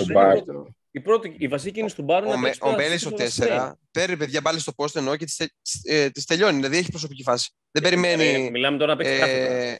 Άρα μιλάμε κάθετα. Όχι. Αν εννοούμε μόνο για κάθε παιχνίδι, δεν σου λέω για Άιζο στο post και τέτοια. Δεν σου λέω για τέτοια. Ναι, εγώ. Δεν σου λέω για πιο αρχιτεκτικά πράγματα. Ναι, συμφωνώ. Τέλος πάντων. Το Γερμανό το Φόκιμα. Να πω κάτι άλλο, κάτι το οποίο μου έχει τον έχει εξαφανίσει, ρε φίλε. Τον έχει εξαφανίσει το Φόκιμα τελείως. Για να περνάμε λίγο από την Αρμάνη. Μα και ο Βόιτμαν είναι παίκτης ομάδας που λέγαμε πριν. Ναι, εξυπακούεται, είναι γι' αυτό. Γι' αυτό εξαφανίστηκε. Του καλού μπάσκετ που λέγαμε πριν της Φενέρ. Δεν ξέρω, ίσως είναι ιδέα μου, αλλά η Μπαρτσελώνα, όσο και αν φαίνεται περίεργο, αρχίζει και λίγο και γλυκαίνει το παιχνίδι της. Συμφωνώ εγώ. Το έχω πει και εγώ. Έχει αρχίσει και το γλυκαίνει λίγο, βασικά έχει αρχίσει και δίνει λίγο ταχύτητα. Δεν λέω ότι έχει ακόμα αυτό το πράγμα, αλλά δίνει λίγο ταχύτητα η Μπαρτσελώνα πλέον. Καταρχήν έχει περιοριστεί πάρα πολύ το κόλλο-κόλλο παιχνίδι. Ναι, αυτό το κόλλο-κόλλο. Ναι. Πάρα πολύ. Κόλλο-κόλλο. Χιλί. Δεν υπάρχει επιλογή να το κάνει. Ποιος θα το κάνει. Αυτό. Ήταν blessing in disguise, παιδιά. Ήταν blessing in disguise ότι τραυματίστηκε ο Μύρος. Ναι, αλλά έφυγε και ο Ντέιβις, παιδιά. Έφυγε ο Ντέιβις, έφυγε ο Μύρος της έξω. Ο Μύρος όμως ότι μπορεί να παίξει λίγο, δηλαδή δεν είναι ο παίκτης που παίζει μόνο post, γιατί μπορεί να παίξει πάρα πολύ και off-ball και τέτοια με το shoot που έχει. Θέλω να πω, ενώ ο Ντέιβις, ας πούμε, ήταν πάρα πολύ φέρνει την μπάλα μέσα και εκεί προσποίηση και να προσποίηση, τρίτη προσποίηση, πέμπτη προσποίηση για να βάλω καλάθι, ας πούμε. Ναι, ρε, απλά στο πλαίσιο της Ευρωλίγκας, ο Μύρωτιτς έγινε τόσο skilled που αποκλείεται να τον δεις π.χ. όπως έπαιζε στους Bucks. Ναι, δεν είπα ότι θα παίζει μόνο off-ball. Δεν είπα ότι παίζει μόνο off-ball. Να κάθεται για corner freeze. Παίζει σαν υπερ superstar και κάνει τελείως. Απλά μην κοιτάτε τώρα στο playoff τι γίνεται. Στη regular season ο Μύρωτιτς είναι καλύτερος παίκτης της Ευρωλίγκας. Ναι, σίγουρα. Μα έχει το στάτους να είναι, ρε παιδιά. Όχι, γι' αυτό το συμπληρώνω. Ρε, καλά το λέω point. Την Μπαρσελόνα φέτος, εγώ τη βλέπω πιο μεγάλη απειλή από τα προηγούμενα χρόνια. Με τον τρόπο που πάει να παίξει. Βέβαια. Πιο μεγάλη απειλή. Παιδιά την οδηγούν εκεί και τα skills, έτσι. Εγώ δεν τη βλέπω. Καταρχάς ο Σατοράνσκι είναι αυτός. Έχει επιστρέψει ο Higgins. Και παίζει πλέον πολύ βασικό ρόλο. Ο Higgins πρέπει να πάρει μπάλες. Είναι έγκλημα του Σάρας. Φέρει μπάλες. Ο Σατοράνσκι τρέχει στο γήπεδο. Αυτός είναι. Το έγκλημα του Σάρας, παιδιά, το μεγάλο έγκλημα του Σάρας είναι ότι δεν τροφοδότησε το Higgins όσο έπρεπε να τροφοδοτήσει. Τώρα μιλάμε για το Higgins. Τραυματίας αρκετό διάστημα. Ρε, ας τον τραυματία. Σου λέω και πριν. Δεν τον έδινε τόσες μπάλες. Εντάξει, συμφωνία. Δεν τον έδινε. Δηλαδή δεν είναι αυτό το πράγμα. Εντάξει, ήταν και άλλο το πλαίσιο. Δεν ξέρω τώρα τι σκάλωμα έχει φάει. Αλλά θεωρώ, δεν χρειάζεται τώρα νομίζω ένα τέτοιο, αλλά θεωρώ ότι η Μπαρτσελώνα, under the radar φέτος, είναι πολύ πιο υπολογίσιμη εξαιτίας της φάσης που έχει. Έχει και το Λαπροβίτολα που παίζει σαν elite guard αυτή τη στιγμή. Δηλαδή πραγματικά έχει σπάσει κάθε τα βάρη. Διαφωνώ εγώ πάντως να πω ότι για το Higgins ψιλοδιαφωνώ στο ότι είναι ακόμα δηλαδή στο επίπεδο κανονικό. Δεν νομίζω ότι ακόμα σιγά-σιγά, αλλά παίρνει μπάλες, το βλέπεις μες στο μάτσο. Δεν νομίζω ότι παίρνει. Εντάξει, το δέχομαι ότι ίσως είναι σε μια διαδικασία που να πάντως πάρει τελευταίο μάτς την πρώτη του χρονιά πριν τραυματιστεί, πάντως, ακόμα και σε αυτό το πλαίσιο που δούλευε ο Σάρας, ήταν ακόμα πολύ περισσότερο από τώρα. Ήταν τρίτος ο Γιούζας. Τρίτος. Νομίζω δεύτερος. Πρώτος ο Ντέιβις με τον Μίροτιτς με 28 και 26. Ήταν και ο Μίροτιτς. Ντέιβις Μίροτιτς με 29, 27, 28 και 26, κάτι τέτοιο ήταν. Και μετά τον Μίροτιτς 21. Και τώρα πάντως δεν είναι ο Higgins, σίγουρα δεν είναι πρώτος ή δεύτερος. Ούτε δεύτερος θα είναι, νομίζω. Σίγουρα πρώτος είναι ο Λαβροβίτ. Τώρα δεν είναι εσύ, γιατί εντάξει, ούτως ή άλλως ήταν τερματίας. Εντάξει, αλλά αυτό είναι το θέμα, ότι τώρα ο πρώτος είναι ένας άλλος guard. Αυτό έχει διαφορά, δείχνει το διαφορετικό τρόπο που παίζει γενικά η Barcelona. Δεν διαφωνώ σε αυτό, γιατί αναφέρομαι συγκεκριμένα στο Higgins. Δεν είναι τέλος πάντων ο Higgins ο παίχτης που μπορεί να είναι. Ακόμα δεν έχει επιστρέψει. Εγώ λέω να πάρουμε λίγο την ανάποδη στροφή τώρα. Και να μην μιλήσουμε για τις ομάδες και τους παίχτες, να μιλήσουμε για τους παίχτες και τις ομάδες. Να πούμε, ας πούμε, ποιοι είναι οι καλύτεροι παίχτες αυτή τη στιγμή στην Ευρωλίγκα. Ποιοι είναι οι καλύτεροι παίχτες αυτή τη στιγμή στην Ευρωλίγκα. Να πω κάτι τρικαδόρικο τώρα για την κουβέντα σε αυτό πάνω. Έλα, Dwayne Bacon. Να μοιράσω χαρτιά. Είπες ότι υπάρχουν παίχτες οι οποίοι σε όποιο πλαίσιο για να τους βάλεις, ναι, θα είναι καλοί και θα κάνουν τη διαφορά. Ναι. Λοιπόν, το ερώτημα που θέτω εγώ. Όχι, ο Βεζένκοφ δεν είναι εκεί. Είναι ο φοβερός και τρομερός Βεζένκοφ. Είναι ένας τέτοιος παίχτης. Όχι, δεν είναι. Ο καθένας σας τη γνώμη του, όχι μόνο ο προφανάτικα, ο προκατηλημένος εναντίον του Βεζένκοφ. Πείτε, είναι καλή ερώτηση αυτή που κάνει ο. Για μένα ναι, αλλά όχι όσο την κάνει στον Ολυμπιακό. Δηλαδή, αυτά τα νούμερα που γράφει στον Ολυμπιακό δεν έχουν ξαναγραφτεί από παίξει στην ιστορία της Ευρωλίγκας μέχρι στιγμής. Αυτά που έχει γράφει ο Βεζένκοφ τώρα. Δηλαδή, είναι καλύτερα και από τους Σαμπόνις το 2004, που είναι το καλύτερο peer ever. Αυτό το πράγμα δεν μπορεί να το κάνει οπουδήποτε. Αλλά το να κάνει πράγματα τα οποία χρειάζονται επιθετικά από τα τεσσάρια τους, όλες οι καλύτερες ομάδες που θα βάλει στην Ευρωλίγκα, ναι, θα το κάνει. Μπορεί να το κάνει σε οποιαδήποτε ομάδα. Συμφωνώ με τον Τζι, αυτό ακριβώς. Δηλαδή μπορεί να σουτάρει, παντού μπορεί να σουτάρει, παντού μπορεί να παίξει χωρίς την μπάλα, παντού μπορεί να βάλει την μπάλα στο παρκέ να κάνει στα close out, παντού μπορεί να πασάρει σωστά. Αυτά είναι πράγματα τα οποία δεν σχετίζονται με το παίζει στον Ολυμπιακό. Να κατεβάσει rebound, ακριβώς. Αυτά τα πράγματα μπορεί να τα κάνει οπουδήποτε. Το να έχει την επιρροή που έχει στον Ολυμπιακό, λογικά όχι. Εντάξει, φανταστείτε ότι είναι καλύτερος rebounder και από τον Derek Williams, ας πούμε. Που δεν είναι και εύκολο, όπως θα λέγει και ο Σέντρικ. Λοιπόν, μιας και με ρώτησες. Και εγώ συμφωνώ με τον Τζι. Δηλαδή, Τζι, Σάρας και εγώ συνταχτήκαμε. Λοιπόν, εγώ δεν συντάσσομαι τόσο πολύ. Εγώ θα πω το εξής, ότι ο αγαπητός Σάσα είναι ο καλύτερος παίκτης που θα μπορούσε να έχει ο coach Μπαρτζόκα σε αυτό το πλαίσιο του παιχνιδιού. Ο καλύτερος παίκτης θα μπορούσε να έχει. Δηλαδή, έχει ένα σύνολο με πασέρ που βλέπουν τα κοψίματα. Πολύ βασικό. Πάρα πολύ βασικό. Είναι εξαιρετικό στο off-ball παιχνίδι. Και δεν είναι τυχαίο ότι με τη Μονακό ήταν κακός γενικότερα. Δεν είχε impact στο παιχνίδι, γιατί ο Τζον Μπράουν, κατ' ουσίαν, έκοψε αυτό το πράγμα. Η Μονακό γενικά έκοψε αυτό το πράγμα, είχε το αθλητικό σύνολο να το κάνει. Δηλαδή, έκοψε τα passing lanes, έκοψε τα lanes γενικότερα και τους οδήγησε, ας πούμε, σε ένα πλαίσιο που δεν μπορούσαν να είναι αποδοτικοί στο μπάσκετ που παίζει ο Μπαρτζόκας. Ο Βεζένκοφ, παιδιά, έχει συγκεκριμένα πράγματα. Ο Βεζένκοφ έχει τρομακτικά καλό σουτ, ξέρει μπάσκετ, είναι έξυπνος. Είναι βασικό αυτό το πράγμα. Ξέρει μπάσκετ, είναι έξυπνος. Και τα νούμερα που γράφει είναι νούμερα ενός παίκτη συνόλου. Και για να καταλάβετε, ας πούμε, τη διαφορά. Θα σας πω για τον Κλάιμπερν. Ο Κλάιμπερν ξεκίνησε από ένα πράγμα της Τσεσεκά που έπαιζε διαφορετικό πράγμα από αυτό που παίζει η ΕΦΕΣ. Και ο Κλάιμπερν αυτή τη στιγμή στην ΕΦΕΣ καταφέρει να είναι όσο αποδοτικός και πιο πολύ, θα πω εγώ, από ό,τι ήταν στην Τσεσεκά. Πες μου. Πες Τζι. Τα ρουσαφακίζει. Όχι, τελείως, αλλά απλά δεν διαφωνήσαμε σε κάτι από αυτά. Δηλαδή, θέλω να πω ότι εγώ είπα ότι δεν θα έχει το impact που έχει στον Ολυμπιακό πουθενά, πιθανότατα. Πουθενά. Τέλος πάντων, όχι σε κάποια. Αλλά είναι από τους καλύτερους. Αλλά σε οποιαδήποτε ομάδα θα προσφέρει κάποια πράγματα τα οποία δεν είναι άσχετα με αυτό που θέλω να πω για το Βεζένκοφ, ξέρεις ποιο είναι το απλό πράγμα. Επειδή εντάξει, στον Ολυμπιακό παρακολουθούμε όλοι κτλ. Εγώ παρακολουθώ αρκετά. Με το ζόρι, αλλά εντάξει. Εγώ με το ζόρι. Όχι, εγώ το παρακολουθώ τον Ολυμπιακό και πέρυσι το παρακολούθησα. Εγώ ρε, πλάκα κάνω. Κοιτάξτε να δείτε. φέτος, αν εξαιρέσεις ας πούμε, τα 2-3 πρώτα μάτς που ο Ολυμπιακός πήγε με πολύ flying start, αν δεις, είδα ένα στατιστικό της προάλλες που λέει ο Βεζένκοφ είναι πέμπτος σε πόντους δευτέρου ημιχρόνου, έχει 9, κάτι. Κοιτάξτε να δείτε τώρα τι γίνεται. Αν παρατηρήσει τα μάτς, όπως κλείνουν τα μάτς, ο Βεζένκοφ στις τέταρτες περιόδους παίζει να έχει ένα μέσο όρο κοντά στους 3 πόντους. Max. Δεν νομίζω να έχει παραπάνω. Δηλαδή, όσο έχω δει εγώ, παίζει να έχει max 3 πόντους μέσο όρο. Λίγο λες, εντάξει. Δεν λέω λίγο. Άκουσε με τι λέω. Ξέρω τι σου λέω.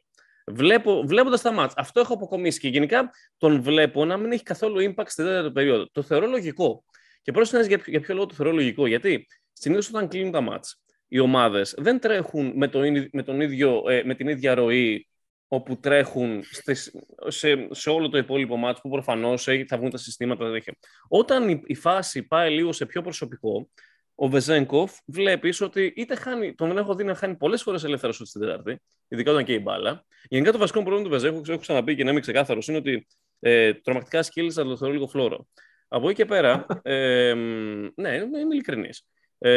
Από εκεί και πέρα, σου λέω ότι βλέποντας αυτά τα πράγματα και ξαναλέω ότι ο Λαρετζάκης π.χ. Έχει μακιγιάρει πάρα πολλές καταστάσεις τέτοιες. Δηλαδή, ο Λαρετζάκης έβαλε όλα τα μεγάλα σουτ πάρα πολλές φορές, τα οποία στα 4-5 πρώτα παιχνίδια είχε, όχι πάνω σε αυτό που λες, ο Λαρετζάκης δεν είχε 90% στο true shooting ήταν. Λοιπόν, στα 4-5 πρώτα παιχνίδια. Θέλω να σου πω τώρα το εξής. Κάνα το δεκάλεπτο. Ο Κλάιμπερν, βλέπεις τον Κλάιμπερν τώρα. Ο Κλάιμπερν, που για μένα, ας πούμε, παίζει τα ίδια, ίσως και καλύτερα στάνταρ από αυτά που παίζει στη ΣΕΚΑ. Ο Κλάιμπερν είναι ένα παίκτης ο οποίος θα πάρει την μπάλα στα χέρια. Θα πάρει την μπάλα στα χέρια και θα ορίσει το παιχνίδι. Δηλαδή, δεν περιμένει να γίνει μια συνολική ας πούμε, κίνηση μέσα από την μπάλα. Γιατί δεν πρέπει να συγκρίνουμε το Βεζένκοφ με τον Όχι, ρε, δηλαδή, γιατί είναι θέλω να σου πω. Παίχτες. Γιατί μιλάμε για παίκτες οι οποίοι μπορούν να παίξουν όπου να είναι, όπως θέλουν. Ναι, καταλαβες, είναι σαν την αρκούδα που χέζει το δάσος. Καταλαβες, αλλά. Στη Διατζόγλου. Ναι, στη Διατζόγλου. Λοιπόν, αλλά ο Κλάιμπερ είναι η αρκούδα. Είναι αυτή η αρκούδα. Καταλαβες. Ο Βεζένκοφ δεν είναι αυτή η αρκούδα. Εγώ θα συμφωνήσω με τους τρεις προλαλήσαντες και απλώς θέλω να σε εκθέσω να φανεί το bias που έχεις είμαι στο Βεζένκοφ. Δεν είναι απαραίτητο, μωρέ, να τρέχουν όλοι οι επιθέσεις για να ταιριάζουν πάνω. Καταλαβες. Αυτό λέω. Δηλαδή ο Κλάιμπερ. Δεν είναι απαραίτητο. Ο κάθε Κλάιμπερ. Ο Σίγκλεντον, εσύ. Πες μου ο Σίγκλεντον. Θα έπαιζε παντού. Άλλο Σίγκλεντον, άλλο τύπου παίχτη, ρε φίλε. Θα έπαιζε παντού, αλλά γιατί κολλάει παντού. Γιατί μπορεί να κάνει παντού τα ίδια πράγματα στα φεύγαλα. Να προσφέρει elite άμυνα και καλό σουτ. Προφανώς. Είναι 3&D. Στα prime του. Στα prime του, ναι. Καλά mental. Εγώ πιστεύω ότι ο Βαζέκοφ σε όλες τις ομάδες θα είχε impact. Με τον τρόπο που παίζει. Ακριβώς γιατί είναι elite στο να κόβει προς το καλάθι. Το οποίο δεν το έχουν πολλά τεσσάρια. Επειδή ακριβώς είναι elite στο να ξακόψει. Δεν είναι πώς point. Είναι το πώς παίζει κάθε ομάδα. Ναι, αλλά θα σου. Καμία ομάδα όμως. Δηλαδή, αυτό που λέω είναι το εξής. Δεν θα το περιόρισεις αυτό το χαρακτηριστικό. Τα νούμερα που γράφει τώρα, πρόσεχε, τα νούμερα που γράφει τώρα ο Βεζένκοφ είναι απόρρια. Είναι απόρρια του συστήματος Μπαρτζόκα, του fit που είναι ο Σάσα στο ίδιο το σύστημα του Μπαρτζόκα και το πόσο καλά skills έχει ο Σάσα σε αυτό τα οποία μεταφράζονται τέλεια σε αυτό το πλαίσιο. Δηλαδή, τι κάνει ο Σάσα, ρε φίλε, αυτή τη στιγμή. Τι κάνει σε άλλες ομάδες εξυπακρικούνται θα μπορεί να παίρνει λιγότερα σούτ. Αυτό λέω. Αλλά εντάξει, αυτό δεν αλλάζει το πώς. Δεν αλλάζει, ρε φίλε, ότι είναι ποιοτικό. Δεν συζητάμε αυτό το πράγμα. Το debate για το Βεζένκοφ δεν ήταν να ξέρει μπάσκετ. Προφανώς ξέρει μπάσκετ και έχει. Ξέρει τα fundamentals τα έχει όλα. Τα έχει. Προφανώς τα έχει. Απλά σου λέω, επειδή το έχω αναλύσει το θέμα, και αυτό σου λέω, ρε φίλε, ότι είναι παίχτης ο οποίος είναι το απόλυτο fit στο δίκτυο του Μπαρτζόκα, που δεν είναι ο Κάναν. Που ήταν ο Ντόρσεϊ. Καταλαβες. Ο Ντόρσεϊ στο μπάσκετ του Μπαρτζόκα έκανε τρομερό thrive. Ο Κάναν δεν κάνει thrive, ρε φίλε. Δεν κάνει thrive γιατί δεν είναι ίδιας φύσης παίχτης με τον Ντόρσεϊ. Για να κλείσουμε αυτή την κουβέντα με κάτι το οποίο δεν επιδέχεται αμφισβήτησης, καλό να θυμηθούν οι αγαπητοί φίλοι ακροατές ποιος έχει πει εδώ μέσα ότι ο Βεζέγκοφ θα είναι ο MVP της φετινής Ευρωλίγκας. Ναι, εσύ το έχεις πει και εγώ έχω διαφωνήσει. Λοιπόν, εγώ θεωρώ εμένω λοιπόν ότι- σε αυτή τη δήλωση, την οποία την έκανα πολύ νωρίς, πρωτού φανεί που παίζει και τέτοια. Οπότε, Ναι. Εγώ εξήγησα το σκεπτικό μου και θεωρώ δηλαδή λοιπόν, ότι, να σου πω κάτι, από 10 φορές να διάλεγα ή το Μίροτιτς, δες το Μίροτιτς. Θα έπαιρνε το Μίροτιτς αντί του Βεζέγκοφ, κατάλαβες, και τις 10. εγώ θα τον έπαιρνα. Κοστίζει τριπλάσια λεφτά. Εντάξει, και ο Βεζέγκοφ 2 εκατομμύρια θα πιάσει την αγορά στο επόμενο συμβόλαιο. Τώρα παίρνει ένα κάτι. Εντάξει, τώρα, αλλά στο επόμενο συμβόλαιο είναι 2 εκατομμυρίων του Βεζέγκοφ, για πλάκα. Αυτό θέλω να πω, ότι ο Βεζέγκοφ... Πάλι μιλάμε για τουλάχιστον διπλάσια. Έτσι πως πάει, είναι για μένα θα είναι πάνω από ένα 600 σίγουρα. Όχι, πάει για 2 εκατομμύρια, ναι. Δεν θυμάσαι πώς έφυγε με το Τσεσκά. Ναι, ξεκάθαρα. Δηλαδή, αν πήρε κάποτε ο Σίγκλε των 2 εκατομμύρια, δεν έφυγε από εμάς, από την Μπαρσελόνα τότε. Από την Μπαρσελόνα, 2 εκατομμύρια. Θα πάρει πάρει 800 πόσο πήρε. Δηλαδή, ο Βεζέγκοφ πρέπει να τα πάρει. Το αξίζει κιόλας ο Βεζέγκοφ. Απλά ξαναλέω, ο Βεζέγκοφ είναι παίκτης συνόλου. Είναι παίκτης ο οποίος. Μιλάμε τώρα για να παίξει σε αυτά τα επίπεδα. Είναι παίκτης τέτοιο. Ολυμπιακός. Μου θυμίζει πάρα πολύ εμάς το 2017-18. Όχι στο θέμα παιχνιδιού, αλλά στο θέμα νοοτροπίας. Στο θέμα πώς είναι στημένες οι ομάδες. Ομάδες προπονητή 100%. Με έναν παίχτη ο οποίος σε αυτό το πλαίσιο παίζει σαν MVP candidate. Καλά σε εμάς τότε Βεζέγκοφ τώρα στον Ολυμπιακό. Και έχει μεγάλο πρόβλημα όταν οι ομάδες, οι αντίπαλες, τους οδηγούν στο ένας-ένας, τους οδηγούν στα κλεισίματα. Ο Ολυμπιακός, παιδιά, στα κλεισίματα των αγώνων έχει μεγάλο πρόβλημα. Υπάρχει θέμα διαχείρισης του Μπαρτζόκα ως θέμα τους χρόνους συμμετοχής, οι οποίοι, πρόσεξε να δεις, άμα δεις τους χρόνους σε απόλυτους αριθμούς, δεν είναι πολύ μεγάλοι. Δηλαδή, νομίζω κανένας δεν παίζει 25 λεπτά πάνω εκτός του Βεζέγκοφ, έτσι δεν είναι? Ναι, αυτό θυμάμαι κι εγώ. Δεν παίζουν πάνω από 20 λεπτά κανένας, μόνο ο Βεζέγκοφ παίζει 25 λεπτά. Αλλά είναι τέτοια η χρήση τους μέσα στα μάτς. Ο Μπαρτζόκας παίζει, ρε φίλε, με βασικούς, με starters και με benchers. Μιας και ανέφερες τους. Έτσι έπαιζε και ο Τσάβη, καλά το λες. Ναι. Τους χρόνους συμμετοχής, ο Βεζέγκοφ είναι ένα τεσάρι το οποίο κινείται συνεχώς. Παίζει 31 με 32 λεπτά, δεν θυμάμαι πόσο παίζει ακριβώς. Είναι κάτι το οποίο έχει γράφει πάνω του στην τέταρτη περίοδο που αναφέρθηκε πριν. Είναι κάτι το οποίο γράφει πάνω του γιατί δεν είναι αθλητικός παίκτης. Δεν είναι αθλητικός παίκτης και είναι και ένα τεσάρι που κινείται συνεχώς στο γήπεδο. Δεν περιμένει στη γωνία να σου πάρει τρίποντο. Ναι. Είναι αρκετά βασικό αυτό. Είναι βασικό. Απλά τον έχω δει σε πολλά και πλέον δεν κλέβει και στην άμυνα πλέον. Δεν κλέβει στην άμυνα. Δεν και θα σπρώξει και τα box out το θα κάνει και στο rebound θα πηδήξει. Δηλαδή πλέον αυτά 32 λεπτά καλά το λες. Απλά σου λέω, ειδικά Ολυμπιακός, παιδιά, σε αυτό το πράγμα δεν ξέρω τι θα κάνουν με τον Κάναν. Μεγάλο δέχιο θα παίζει απόφαση του Ντόρσεϊ. Τι θα κάνει ο Ντόρσεϊ με τη G League κτλ. Αν πάει ο Ντόρσεϊ στον Ολυμπιακό, ο Ολυμπιακός είναι σίγουρα για πλάκα. Πιστεύω ότι ο Ντόρσεϊ δεν θα γυρίσει στον Ολυμπιακό. Κυρίως επειδή ο Μπαρτζόκας είναι τέτοιος προπονητής ο οποίος δεν θα ήθελε παίχτη ο οποίος ουσιαστικά τον απέρριψε. Γιατί ο Ντόρσεϊ συζητούσε ήδη και με τη Φενέρ. Υπήρχαν και άλλα πράγματα. Εντάξει, είχε βγει προς τα έξω. Γενικότερα νομίζω ότι είναι και ο Μπαρτζόκας. Δεν νομίζω επίσης, αλλά είναι αρκετά εγωιστής ο Μπαρτζόκας σε κάτι τέτοια πράγματα. Και δεν θα ήθελε να παίχτη ο οποίος τον απέρριψε. Δηλαδή απέρριψε την ομάδα του. Νομίζω ότι δεν έχει το περιθώριο να αρνηθεί ελληνικό διαβατήριο. Εντάξει, τώρα αυτή είναι όμως πολύ υποθετική κουβέντα. Δεν έχει νόημα. Αυτό που λέει ο Σάρας, εγώ το ακούω. Είναι υποθετική, αν θα έρθει τώρα, δεν θα έρθει ο Ντόρσεϊ. Και εύχομαι ολόψυχα ο Μπαρτζόκας, ακόμα και αν του δοθεί η ευκαιρία να πει όχι λόγω του. Δεν νομίζω ότι μπορεί να το πει, παιδιά. Δεν νομίζω ότι μπορεί να το πει. Είπα το εύχομαι και εύχομαι να ανοίξουν τα μάτια τους οι δικοί μας και τα πορτοφόλια τους και να το φέρουμε εμείς. Σε κάθε περίπτωση χρειάζεται όποιος και να τον φέρει, παιδιά, θα χρειαστεί μεγάλη υπέρβαση οικονομική. Δεν είναι εύκολο πράγμα. Δεν διαφωνούμε. Δηλαδή αυτό παίζει ρόλο. Ειδικά εμείς που χρειαζόμαστε και Έλληνες εκ των πραγμάτων. Γιατί καταρχάς ο Ντόσεϊ, άμα έρθει, θα έρθει για διετές τουλάχιστον όπου πάει. Ναι, δεν έχουμε θέμα. Αν ναι. αποφασίσει να φύγει από το NBA, δεν θα φύγει με την προοπτική να ξαναπάει. Φίλε, πλήρωσε να τον δοκιμάσει. Αγιφέρτονα, έτσι. Όταν ειδικά μιλάμε για εγνωσμένο παίχτη Ευρωλίγκας, ο οποίος το.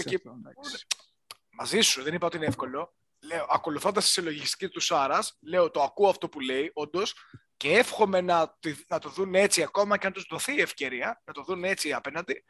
Και μακάρι οι δικοί μας να το δουν λίγο αλλιώς και να τον φέρουμε, γιατί μιλάμε για έναν πάρα πολύ καλό παίχτη. Εντάξει, ο συνδυασμός δηλαδή skills και διαβατηρίου που έχει είναι σαφέστατα τον κάνει. Είναι καλή φάση ο Ντόρσεϊ. Αυτό δεν θα συζητούσαμε με την ίδια. Τέλος πάντων, απλά ο Ολυμπιακός, παιδιά, αν δεν είχε το διαβατήριο. Ο Ολυμπιακός θα χρειαστεί πάρα πολύ αυτή τη στιγμή ή το ξεπέταγμα του Κάναν να κάνει αυτά κάτι το οποίο εγώ δεν μπορώ να δω εξ αρχής, να είμαι ειλικρινής. Ναι, το λέγαμε με το καλοκαίρι. Θα έχει ένα θεματάκι ο Ολυμπιακός στο θέμα των χρόνων, ξαναλέω, ότι δεν του βγαίνει καθόλου αυτή τη στιγμή, δεν του βγαίνει καθόλου Κάναν και αυτό το πράγμα, ούτε ο Πίτερς παίζει πίσω από τον Βεζέγκοφ που παίζει 35 λεπτά. Δεν μπορεί να το δοκίμασε λίγο στην αρχή στο 3 το Πίτερς με το Βεζέγκοφ στο 3-4. Πολύ άκαμπτος για 3. Πολύ άκαμπτος. Δεν είναι άκουσε με. Τους δοκίμασε, αλλά στην Ευρωλίγκα δεν μπορεί να σταθεί αμυντικά αυτό το πράγμα.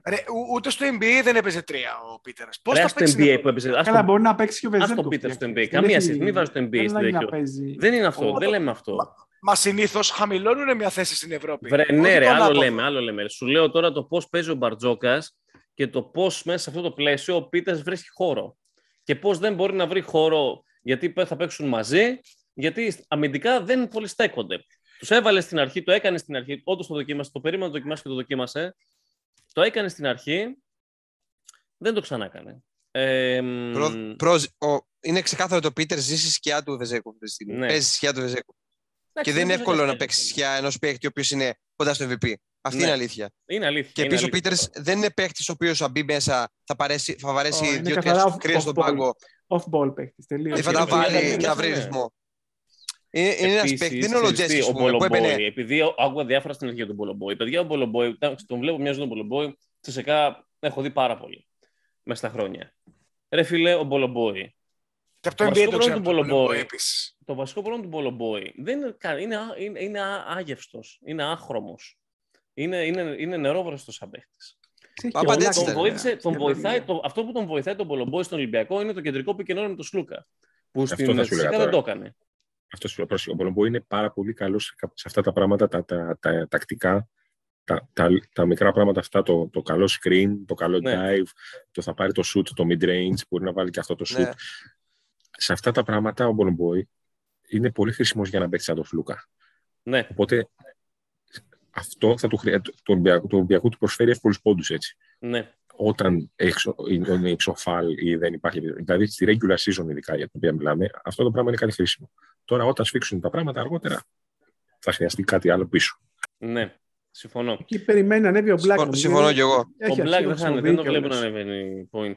Δεν τον βλέπω. Δυστυχώς δεν το βλέπω. Πάντως το χρησιμοποιεί. Πέρσι με τον άλλο δεν το χρησιμοποιήσω καθόλου. Καλός παίκτης, αλλά δεν. Το χρησιμοποιεί, αλλά δεν. Ναι, τον AC, δεν τον χρησιμοποιήσω καθόλου. Αν δεν είχε παίξει το δευτερόλεπτο, νομίζω Ευρωλίγκα. Καλός παίκτης, αλλά δεν. Δυστυχώς δεν. Φαίνεται σαν να είναι γκάστ εντελώς, δεν ξέρω. Βγάζει εικόνα... Ναι, και εγώ αυτό πιστεύω. Δυστυχώς, όντως, γιατί του συμπαθούσα πάρα πολύ. Δηλαδή, εγώ του συμπαθώ τον Black πολύ, σαν παίκτη. Όταν γυρίζει δεν το λέτε, το χρησιμοποιεί. Έπαιξε και προχθές με την Άλμπα. Με την Άλμπα έπαιξε, ας πούμε. Η Άλμπα όμως έπαιξε γιατί τον Κουμάτζε. Ο οποίος Κουμάτζε, παιδιά. Τρομακτική βελτίωση φέτος. Τρομακτική βελτίωση και... Συνεχίζουμε. Και πώς το λένε, και είναι η μοναδική φορά που είδα πέραν του Ταβάρες ψηλό να κοντράρει τόσο πολύ τον Φαλ. Πάρα πολύ. Πολύ γεροσκάρι. Υπάρχουν δύο ψηλοί φέτος τέτοιου στυλ που φαίνεται να κάνουν ψηλό breakout season. Είναι ο ένας Κουμάτζε και ο άλλος είναι ο άλλος Φαλ. Βέβαια, ο άλλος Φαλ πάλι σου δίνει μια αίσθηση σοφτήλας.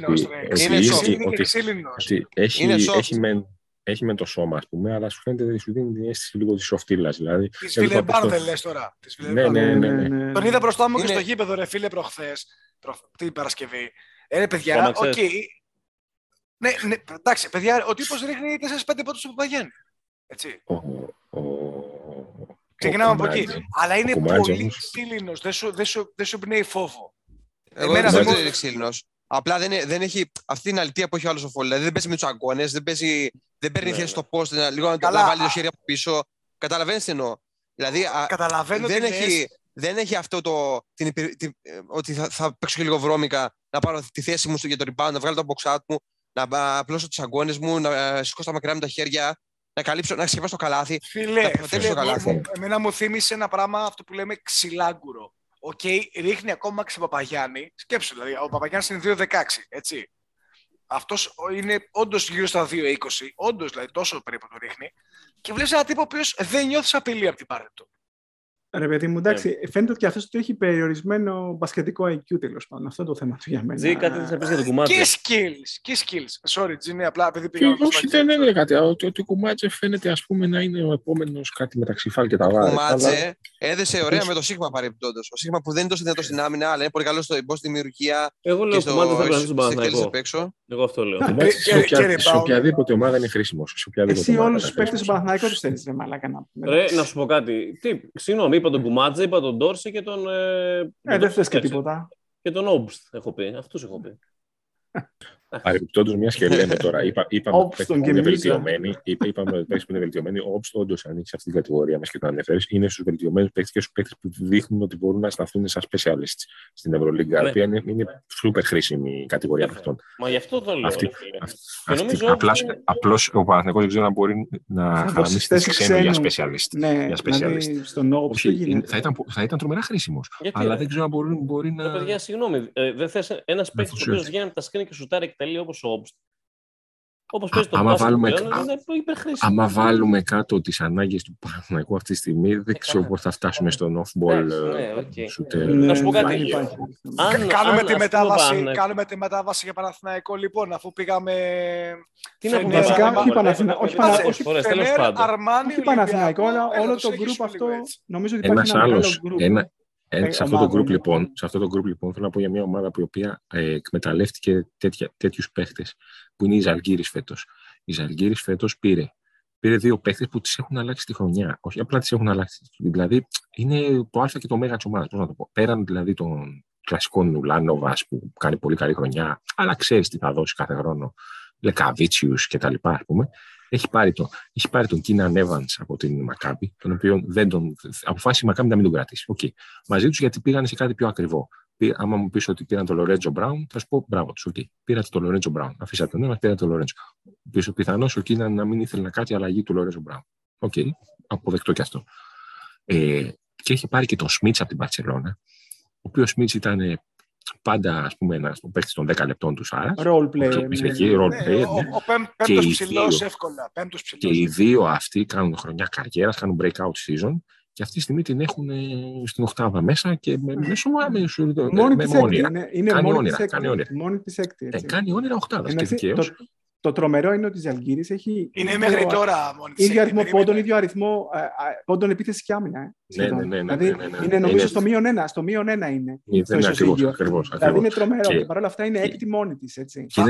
Θα πάνε στο -4 την Πέμπτη, διότι θα κερδίσουμε με τρίποντο, του Πάρις Λί στο τέλος.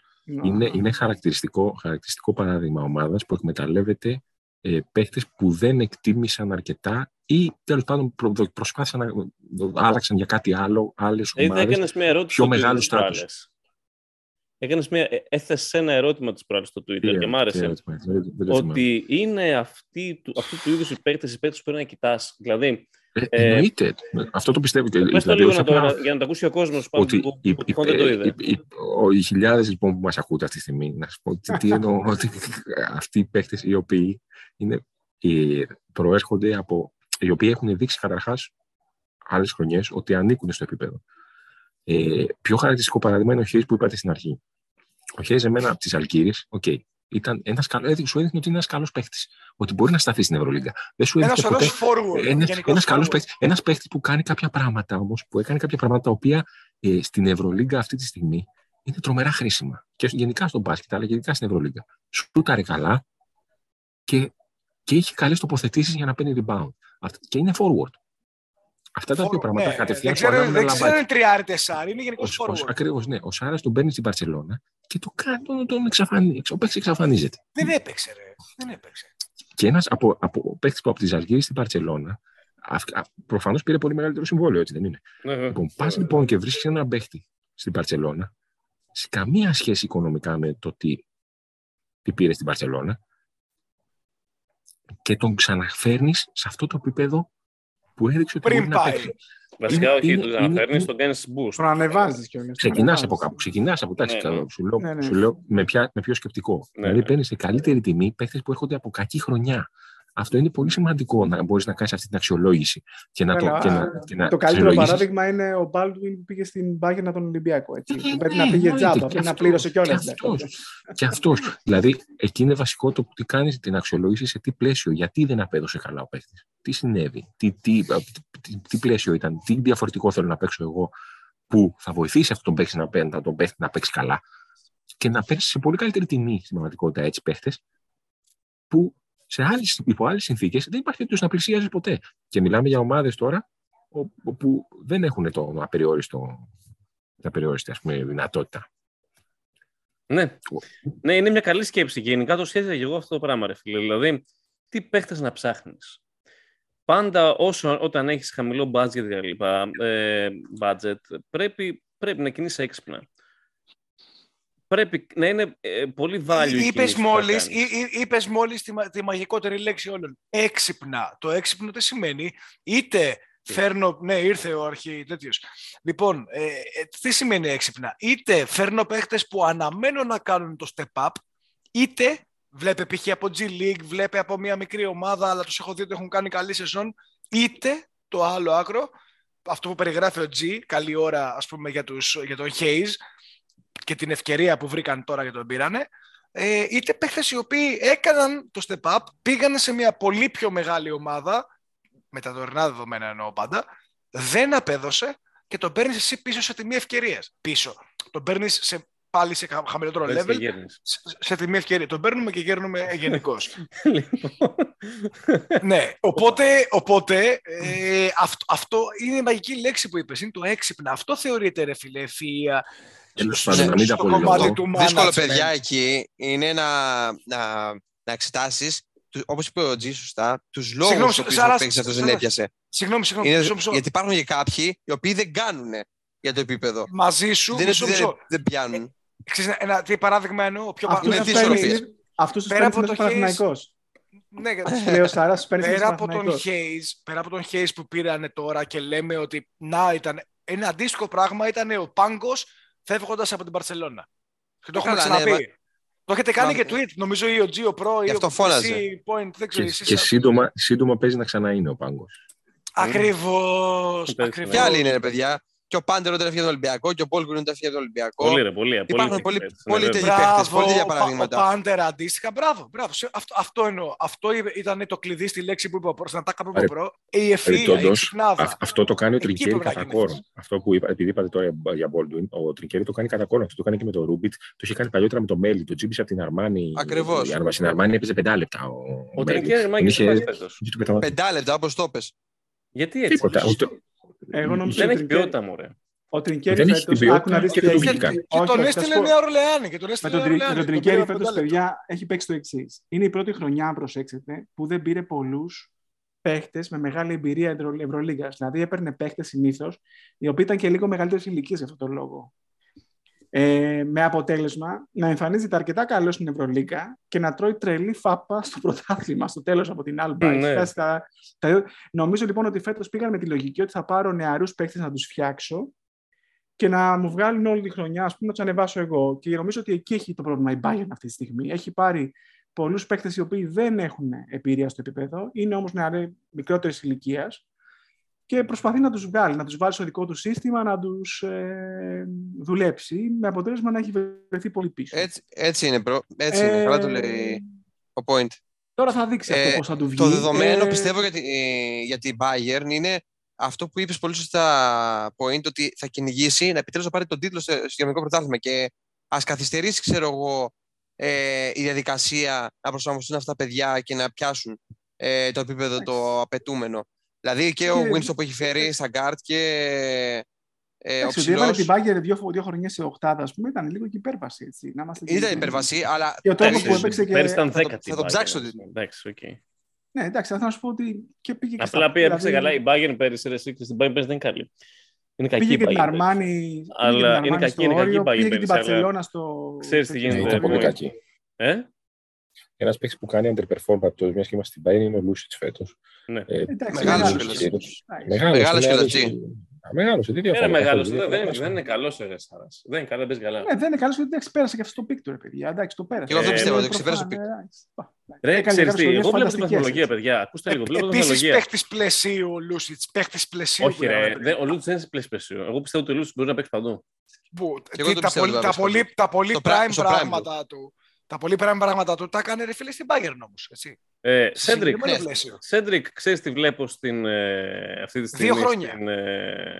Πολύ καλά 2 χρόνια. Στην Ευρωλίγκα. Βλέπω το εξής. Ναι, καλώς τα δυο. Καλώς το παιδί. Βλέπω αυτή τη στιγμή ότι βλέπω την μεθοδολογία. Βλέπω Κάνει αφωνία. Φενέρ στο... Εντάξει, ας κάνει. Βλέπω Φενέρ στο 9-1. Βλέπω Φενέρ στο 9-1 και μετά υπάρχουν 5 ομάδες στο 2, στο 7-3. Ναι. Μπαρτσελώνα, Ρεάλ, Μονακό, Ολυμπιακός. Και Ολυμπιακός. Μπαρτσελώνα, Ρεάλ, Μονακό, Ολυμπιακός και... 4. Αν είσαι αυτές, παιδιά, αυτές είναι. 4, αυτές 4 και μετά είναι 6-3 η Ζαλγκύρης. Μετά είναι η Ζαλγκύρης. 6-4 και μετά από το 5-5 άλλες 3 ομάδες. Ναι. Η Εφές, Μπασκόνια και Μακάμπι. Η Εφές. Εντάξει, η Μπασκόνια είναι οριακά τώρα μέσα στην οκτάδα, από αυτή την τριάδα, είναι αυτή που είναι πρώτη, ενώ έχει κάνει 3 συνεχόμενες ήττες, ρε φίλε. Δηλαδή είναι τρομερό, έχουν χάσει 3 παιχνίδια σερί. Ναι. Παρ' όλα αυτά είναι μέσα στην οκτάδα ακόμα. Έτσι. Δεν ξέρω αν η Μπασκόνια στο τέλος θα είναι μέσα στην οκτάδα, αμφιβάλλω. Και εγώ δεν νομίζω. Δεν το πιστεύω εγώ. Είμαι σίγουρος ότι θα είναι μέσα στην οκτάδα. Η Εφές αδιαμφισβήτητα. Ναι, για την οκτάδα εξ αρχής... γιατί είπες. Αλλά προσέξτε να δείτε λίγο. Επειδή εντάξει, θεωρώ κι εσείς. Εφές.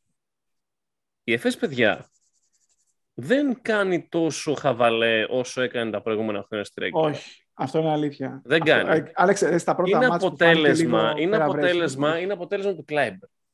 Για μένα. Πώς το λένε, ο Αταμάν έχει δώσει το απόλυτο ελεύθερο στον Κλάιμπερ να παίξει όπως έπαιζε τη ΣΕΚΑ. Αυτό έχει γίνει. Δηλαδή, ο Κλάιμπερ παίζει πάνω από 30 λεπτά και αυτός. Και παίζει καλά.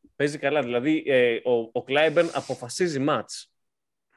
Δεν ξέρω και σε σχέση με την άλλη την κουβέντα που είχαμε πιο πριν.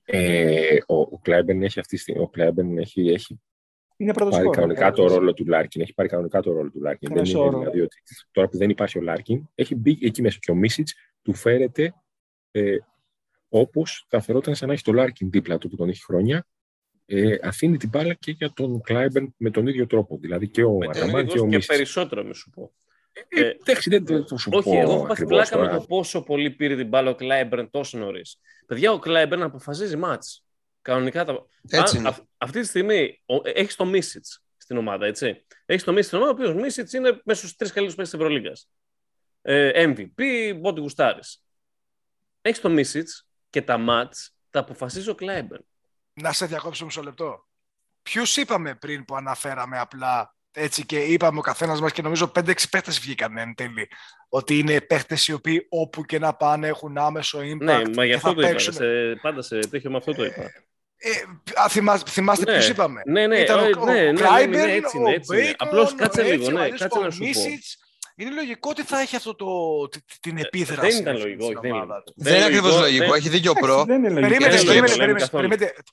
Το λέω με δεδομένο ότι λείπει ο δεύτερος πόλος της επίθεσης. Λείπει ο Λάρκιν. Ναι, όχι, λείπει ο Λάρκιν και άρα θα μοιραστούν πάλι δύο. Μα δεν μοιράζεται. Ναι, μοιράζεται, αλλά ο Κλάιμπερν είναι αυτός ο οποίος είναι το βασικό πράγμα. Και πάλι δεν είναι τόσο λογικό. Για να σου δώσω ένα παράδειγμα. Αυτό είναι ακόμα πιο μεγάλο. Ο Κλάιμπερ αυτή τη στιγμή παίζει σαν τον Καουάι Λέοναρντ. Ακριβώς. Όπως παίζει ο Καουάι, στα καλά του, στα prime του, έτσι παίζει ο Κλάιμπερ αυτή τη στιγμή. Δεν μπορώ να το θέσω πιο απλά. Όπως έπαιξε Αποφασίζει ο μάτς, το Καουάι στο ξαναλέω. Toronto, βασικά. Αποφασίζει μάτς. Το impact του στο γήπεδο είναι αδιανόητο. Αδιανόητο. Δηλαδή, αν εξαιρέσει τα δύο πρώτα μάτς που πήγαν να το βρουν λίγο και τα λοιπά, πλέον, ρε παιδιά, καταρχάς όταν η μπάλα καίει, πάει πάντα εκεί. Δηλαδή, θα την πάρει την μπάλα ο Κλάιμπερν και θα σουτάρει από τα 28 μέτρα. Και το θέμα είναι ότι τα βάζει. Δηλαδή, είναι τεράστιο το respect στον Κλάιμπερν και το πόσο βελτιώθηκε στο μακρινό σουτ. Και μιλάμε για ένα παίχτη που όταν στα play-off Νταρουσάφακα Ρεάλ, ο Λάσο τον παίζει στα 3 μέτρα πίσω. Τον έπαιζε χειρότερα από ό,τι έπαιζε το καλάθι, παιδιά. Σοβαρά μιλάω. Δηλαδή, τον παίζει πολύ, πολύ, πολύ μακριά. Κοινικά, τελείως κοινικά. Και ο Κλάιμπερν ρίχνει airball. Δείτε τα play-off εκείνα με την Νταρουσάφακα Ρεάλ. Ο Κλάιμπερν παίρνουν το πρώτο μάτι στη Μαδρίτη, τότε κάνουν το 0-1 η Νταρουσάφακα και μετά χάνουν τα υπόλοιπα 3. Ο Κλάιμπερν σουτάρει αέρος. Και αυτή τη στιγμή ο Κλάιμπερν σου βάζει τρίποτα από τα 8 με το χέρι πάνω στη μάπα. Είναι τρομακτικό αυτό το πράγμα. Γενικά, εντάξει, τον Κλάιμπερν το λατρεύω, αλλά θέλω να σου πω ότι. Κάτι είχαμε Δεν το έχει καταλάβει κανένας. Ναι, αλλά γενικά, ρε μάγκες, δεν γίνεται να το λατρεύεις τον Κλάιμπερν. Θεωρώ ότι είναι κόντρα στο ίδιο το άθλημα να μην λατρεύεις τον Κλάιμπερν. Αλλά ξαναλέω ότι η ΕΦΕΣ γενικά δεν είναι αυτό το χαβαλετζίδικο που βλέπαμε μέχρι τώρα. Τα τρέχει τα μάτς, τα παίζει τα μάτς. Καταρχάς για αρχίσει και παίζει άμυνα πάλι. Αυτό είναι το βασικό. Γιατί η ΕΦΕΣ όταν παίζει άμυνα γίνεται πολύ δύσκολο. Δηλαδή, ενώ δεν είναι φοβερή η άμυνά τη, έχει αρχίσει και παίζει άμυνα. Γιατί τα πρώτα μάτια δεν έπαιζε καθόλου άμυνα. Ήταν τελείως μπάτες χιλιαλές την κατάσταση. Ναι. Δηλαδή, έχει αρχίσει και παίζει ελάχιστα σοβαρή άμυνα. Το οποίο όταν το κάνει αυτό το πράγμα η ΕΦΕΣ, με αυτή την υπερβολική δόση ταλέντου που έχει στην επίθεση, δηλαδή γίνεται πολύ δυσκατάβλητη. Δηλαδή είναι δύσκολο κατάβλητη σαν ομάδα μετά. Δηλαδή, όταν παίζουν λίγο σοβαρή άμυνα, μπροστά δεν γίνεται. Δηλαδή, πώς θα το σταματήσει. Δηλαδή, άμα δεις ρε παιδιά το line που έχει. Και που λείπει και ο Λάρκιν. Παρ' όλα αυτά, έχει, ας πούμε, δίπλα στο Γκλάιμπερν και στο Μίζιτς, έχει τον Μπομπουά. Ο Μπομπουά, ας πούμε, είναι top 3 AD guard. Δηλαδή, είναι τα καλύτερα στην Ευρωλίγκα. Δηλαδή, ο άνθρωπος μπορεί να παίζει βασικός σε μια πλειάδα ομάδων, ας πούμε, άλλων. Βασικός. Παντού παίζει βασικός. Αυτό. Δηλαδή, θέλω να σου πω έτσι. Πίσω από τον Μπομπουά έχει τον άλλο τον τύπο, να πούμε, που είναι εξίσου, ας πούμε, σκυλή. Τον Μπράιν, τον Λιζάι Μπράιν. Τον Μπράιν, ναι. Το οποίο, ας πούμε, ναι, Ελάιζα Μπράιν. Είναι επίσης εξίσου, δηλαδή, 3D και πάρα πολύ αξιόπιστος και τέτοια. Δηλαδή, έχει ένα line-up το οποίο είναι τρομερό, ρε παιδιά. Τι να λέμε. Ναι, έχει τρομερό line-up. Ακόμα και ο Ζήτης, θέλω επίσης, όπως λέμε για τον Μπιέλιτσα. Όχι, επίσης, συγγνώμη τώρα, να τελειώσω για την ΕΦΕΣ, να πω ότι καταρχάς παίζει πολύ μεγάλο ρόλο φέτος ότι έχει επανέλθει πλήρως ο Γερμανός, ο Πλάις, τον οποίο Πλάις, παιδιά, πάρα τον κοροϊδεύει. Πέρσι δεν τον έπαιζε. Όχι, τον έπαιζε γιατί ήταν καλός. Είχε τραυματιστεί πρόπερση ή πέρσι. Δεν συνήλθε ποτέ με τον τραυματισμό του, δηλαδή δεν επανήλθε. Φέτος έχει επανέλθει πλήρως, τα κολλάει από παντού. Είναι ίσως το καλύτερος σουτέρ. Floor spacer. Ναι, είναι τρομερό. Δηλαδή έχει κάνει ακριβώς το ρόλο που είχε και ο Σανλί στην ΕΦΕΣ τα προηγούμενα χρόνια. Πριν φύγει. Η ίδια κοψιά αλλά δεν παίζει τόσο είναι παρόμοιο το παιχνίδι τους. Έχει παρόμοιο ρόλο αυτή τη στιγμή. Δηλαδή, παρότι αμυντικά δεν μπορεί να σπρώξει τόσο πολύ όσο έσπρωχνε ο Σανλί, αλλά επιθετικά αυτή τη στιγμή ανοίγει το γήπεδο τρομερά. Σουτάρει πολύ καλά και τρίποντο και δίποντο. Έχει δηλαδή επανέλθει πλήρως και αυτό είναι πάρα πολύ μεγάλο. Ναι. Τέτοιο για την ΕΦΕΣ. Δηλαδή ανοίγει πάρα πολύ τους χώρους. Και σε αυτή την ομάδα, άμα ανοίξει τους χώρους, δηλαδή με τους παίχτες που έχει τους κάθετους, Μίσιτς και Κλάιμπερν, δηλαδή άμα ανοίγει ο χώρος, τελείωσε. Αυτό δεν χρειάζεται τίποτα άλλο στην επίθεση. Δεν χρειάζεται να κάνεις κάτι άλλο. Ο Πλάις είναι καλός, αλλά εντάξει, νομίζω ότι δεν είναι τόσο πολύ, αλλά είναι καλός. Ξέρεις τι, τι πες. Αυτό που νομίζω ότι έχει βοηθήσει επιθετικά στο spacing είναι ο Εμπάγε. Ο οποίος εν τω μεταξύ, αυτό που είναι... Ο οποίος είχε ανέβει πολύ αμυντικά αυτός. Αυτός που βοηθάει, θέλω να πω για αμυντικά, είναι ο Πολωνάρα, ο οποίος επιθετικά δεν κάνει σχεδόν τίποτα. Είναι δηλαδή πολύ μέτριος. Είναι πάρα πολύ μέτριος. Ένας παίκτης ο οποίος, ας πούμε, στην Πασκόνια σκόραρε διψήφιο. Στη Φενέρ ήταν κοντά εκεί στο διψήφιο. Στην ΕΦΕΣ δεν παίρνει καν προσπάθειες, αλλά είναι πάρα πολύ σημαντικός άμα δούμε τα advanced είναι πάρα πολύ σημαντικός με αυτό στην πεντάδα για την αμυντική λειτουργία της ΕΦΕΣ. Είναι πιο σημαντικό. Δηλαδή, ο Εμπάι είναι από τους δύο αυτούς που βοηθάει πιο πολύ στην επίθεση με το spacing και ο Πολωνάρα είναι αυτός ο οποίος δένει περισσότερο την άμυνα πίσω. Είναι κάτι αντίστοιχο με το Singleton Morman, με το ρόλο του Singleton να το έχει πιο πολύ ο Πολωνάρα. Φυσικά, εντάξει, αυτό μένει να δούμε αν μπορεί να έχει το ανάλογο impact. Είναι λίγο περίεργο αυτό. Δεν ξέρω. Περίεργο από την άποψη εννοείς τα Μπορεί το 3-pit. Ναι, και αυτό. Ναι. Πρώτα θα κρυθεί από το πότε θα γυρίσει ο Λάρκιν, τι ρόλο θα αναλάβει ο Λάρκιν. Αυτό εκεί θέλω να επανέλθω. Και πώς θα μπορέσουν είναι τώρα το να ερώτημα που υπάρχει από την αρχή. Είναι το ερώτημα που υπάρχει τη Φενέρ για το πώς θα μπει ο Μπιέλιτσα. Από ο Μπιέλιτσα είναι ένας high volume παίκτης, ας πούμε, και γενικά που παίρνει προσπάθειες. Το πώς θα μπει ο Λάρκιν μέσα σε αυτό το πράγμα. Θέλω να το δω. Είμαι περίεργος για να το δω. Πάντως ο Λάρκιν είναι ένας παίκτης που, θέλω να πω, δεν απαιτεί τις μπάλες. Μπορεί να παίξει Ναι. Δηλαδή θέλω να πω, είναι πάρα πολύ ευέλικτος. Περιμένω το playmaker Λάρκιν στο μυαλό μου. Δηλαδή πιστεύω ότι θα αρχίσει να μοιάζει πολύ περισσότερο το παιχνίδι. Ναι. Το έκανε και εσύ. Αν και εγώ νομίζω ότι ο Κλάιμπερ δεν την αφήσει την μπάλα από τα χέρια. Δεν είναι παίκτης, δεν είναι παιδί που την αφήνει. Άρα θα μοιραστεί και ο χρόνος της. Ο μοναδικός που πήρε την μπάλα από το χέρι του Κλάιμπερ είναι ο Μάικ Τζέιμς. Ξέρεις γιατί. Ο μοναδικός που μπόρεσε να πάρει την μπάλα από το χέρι του Κλάιμπερ. Την έχει και ο Μίσιτς πολύ την μπάλα. Μην το λες αυτό. Και ο Μίσιτς την έχει πάρα πολύ την μπάλα στα χέρια. Ναι, βέβαια. Και ο Μίσιτς. Ναι, αλλά εκεί θα έλεγα ακριβώς ότι το ενθαρρυντικό είναι ότι ο Λάρκιν μπορεί να παίξει και off-ball. Ναι.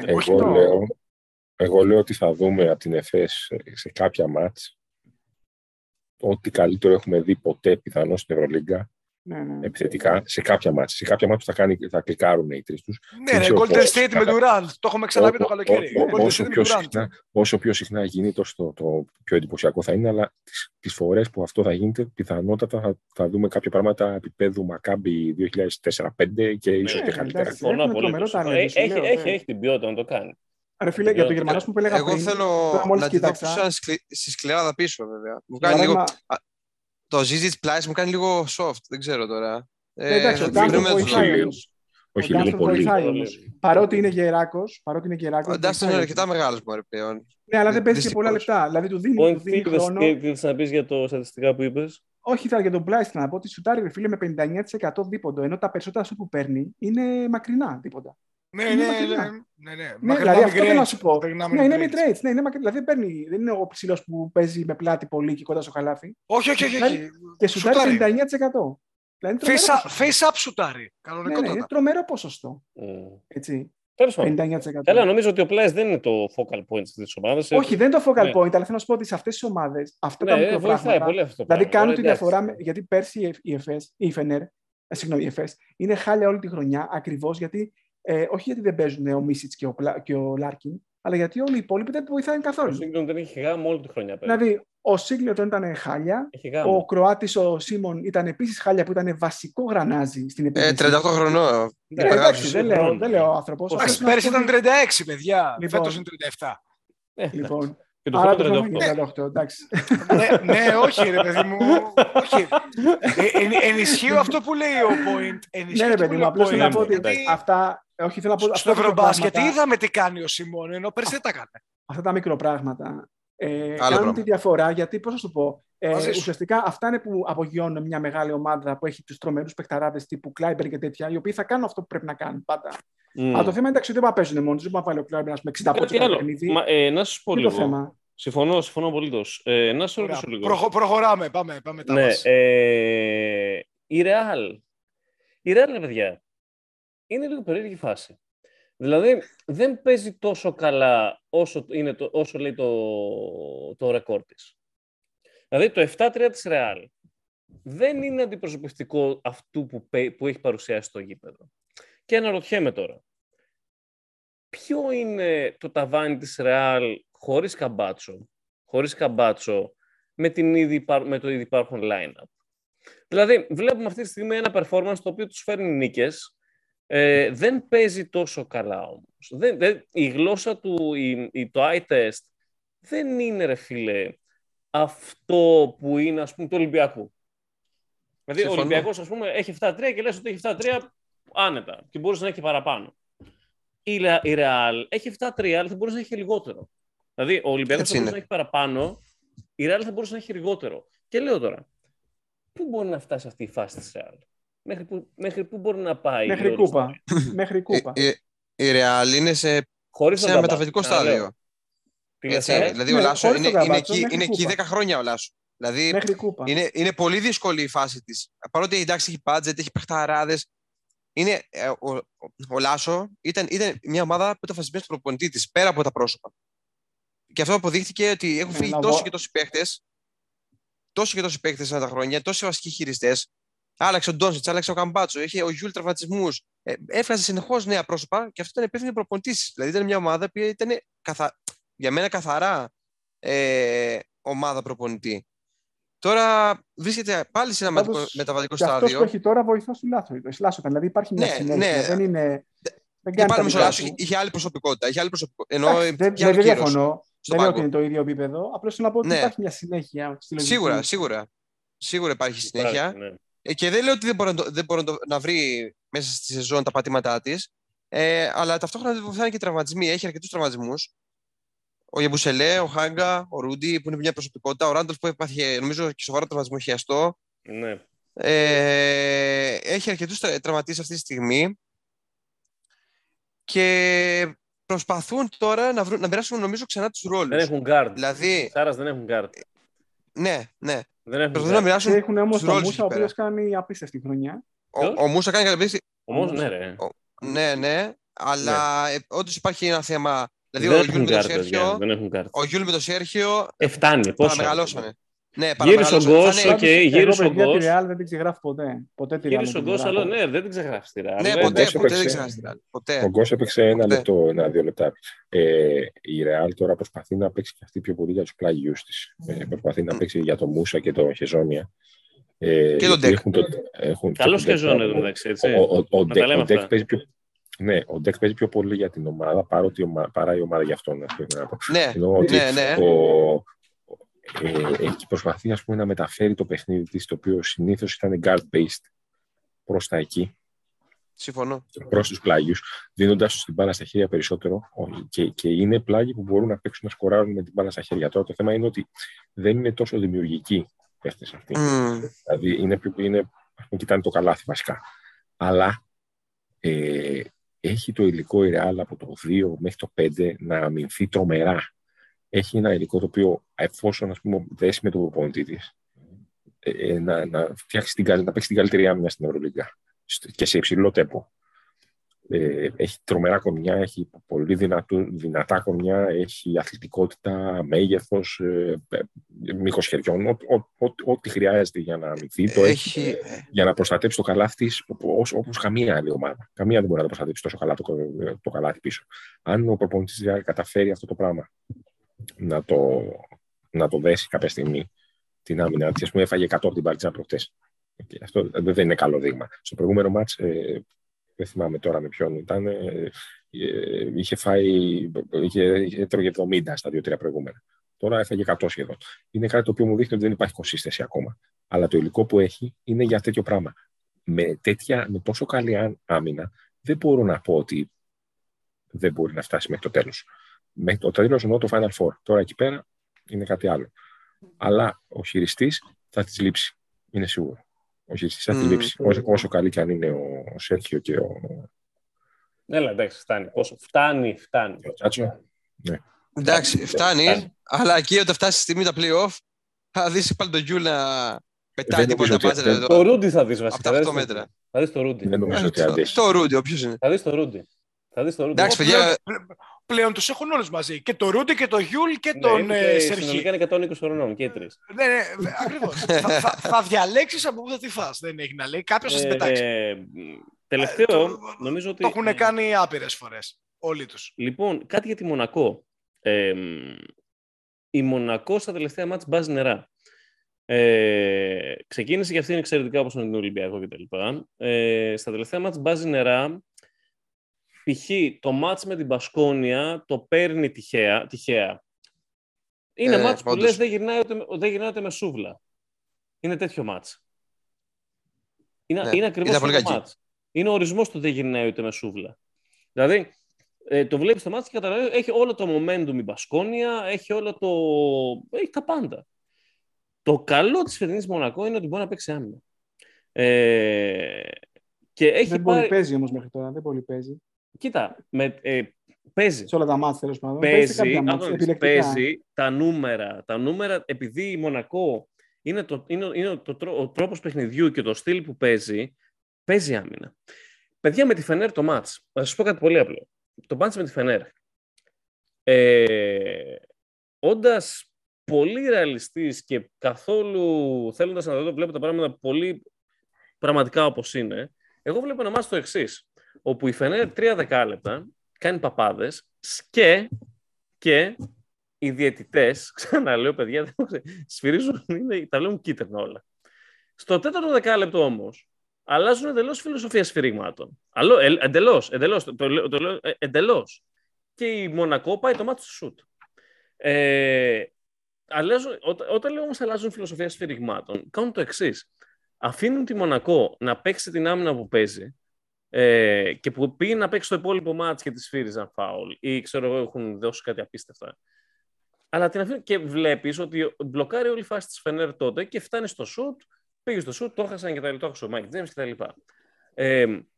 Γενικά όμως, ξέρεις τι παρατηρώ. Παρατηρώ ότι ο Μπράντοβιτς τώρα θα αρχίσει ίσως αρχίζει να φαίνεται λίγο το ότι δεν είναι στο top level coach, στο top level επίπεδο των coach της Ευρωλίγκας. Ναι, επειδή έχει όμως επιστρέψει και ο Άρχοντας στην Ευρωλίγκα, θα λες ο ψεύτο ο Μπράντοβιτς για να καταλαβαίνουμε. Ναι, σωστά. Έτσι να τους ξεχωρίζουμε λίγο.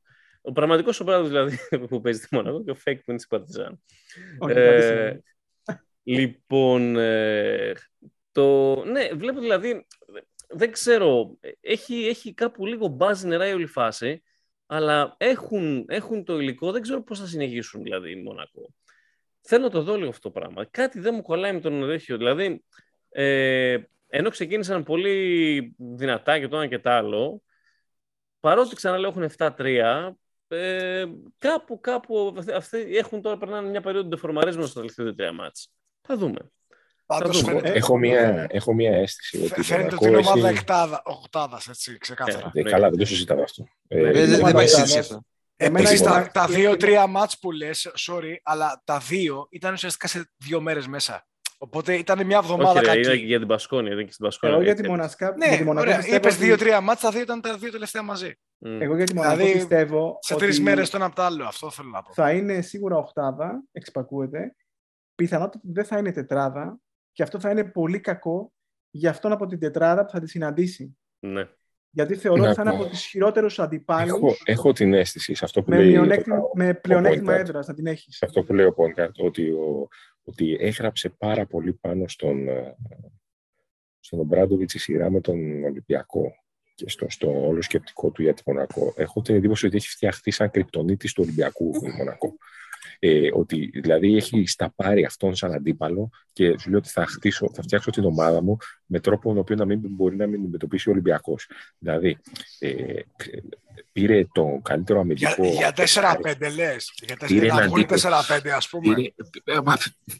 Δεν ξέρω αν μπορεί να σκεφτεί κάτι τέτοιο το καλοκαίρι για να το υπολογίσει τον επόμενο Απρίλιο, αλλά απλά σου λέω τι εικόνα μου δίνει.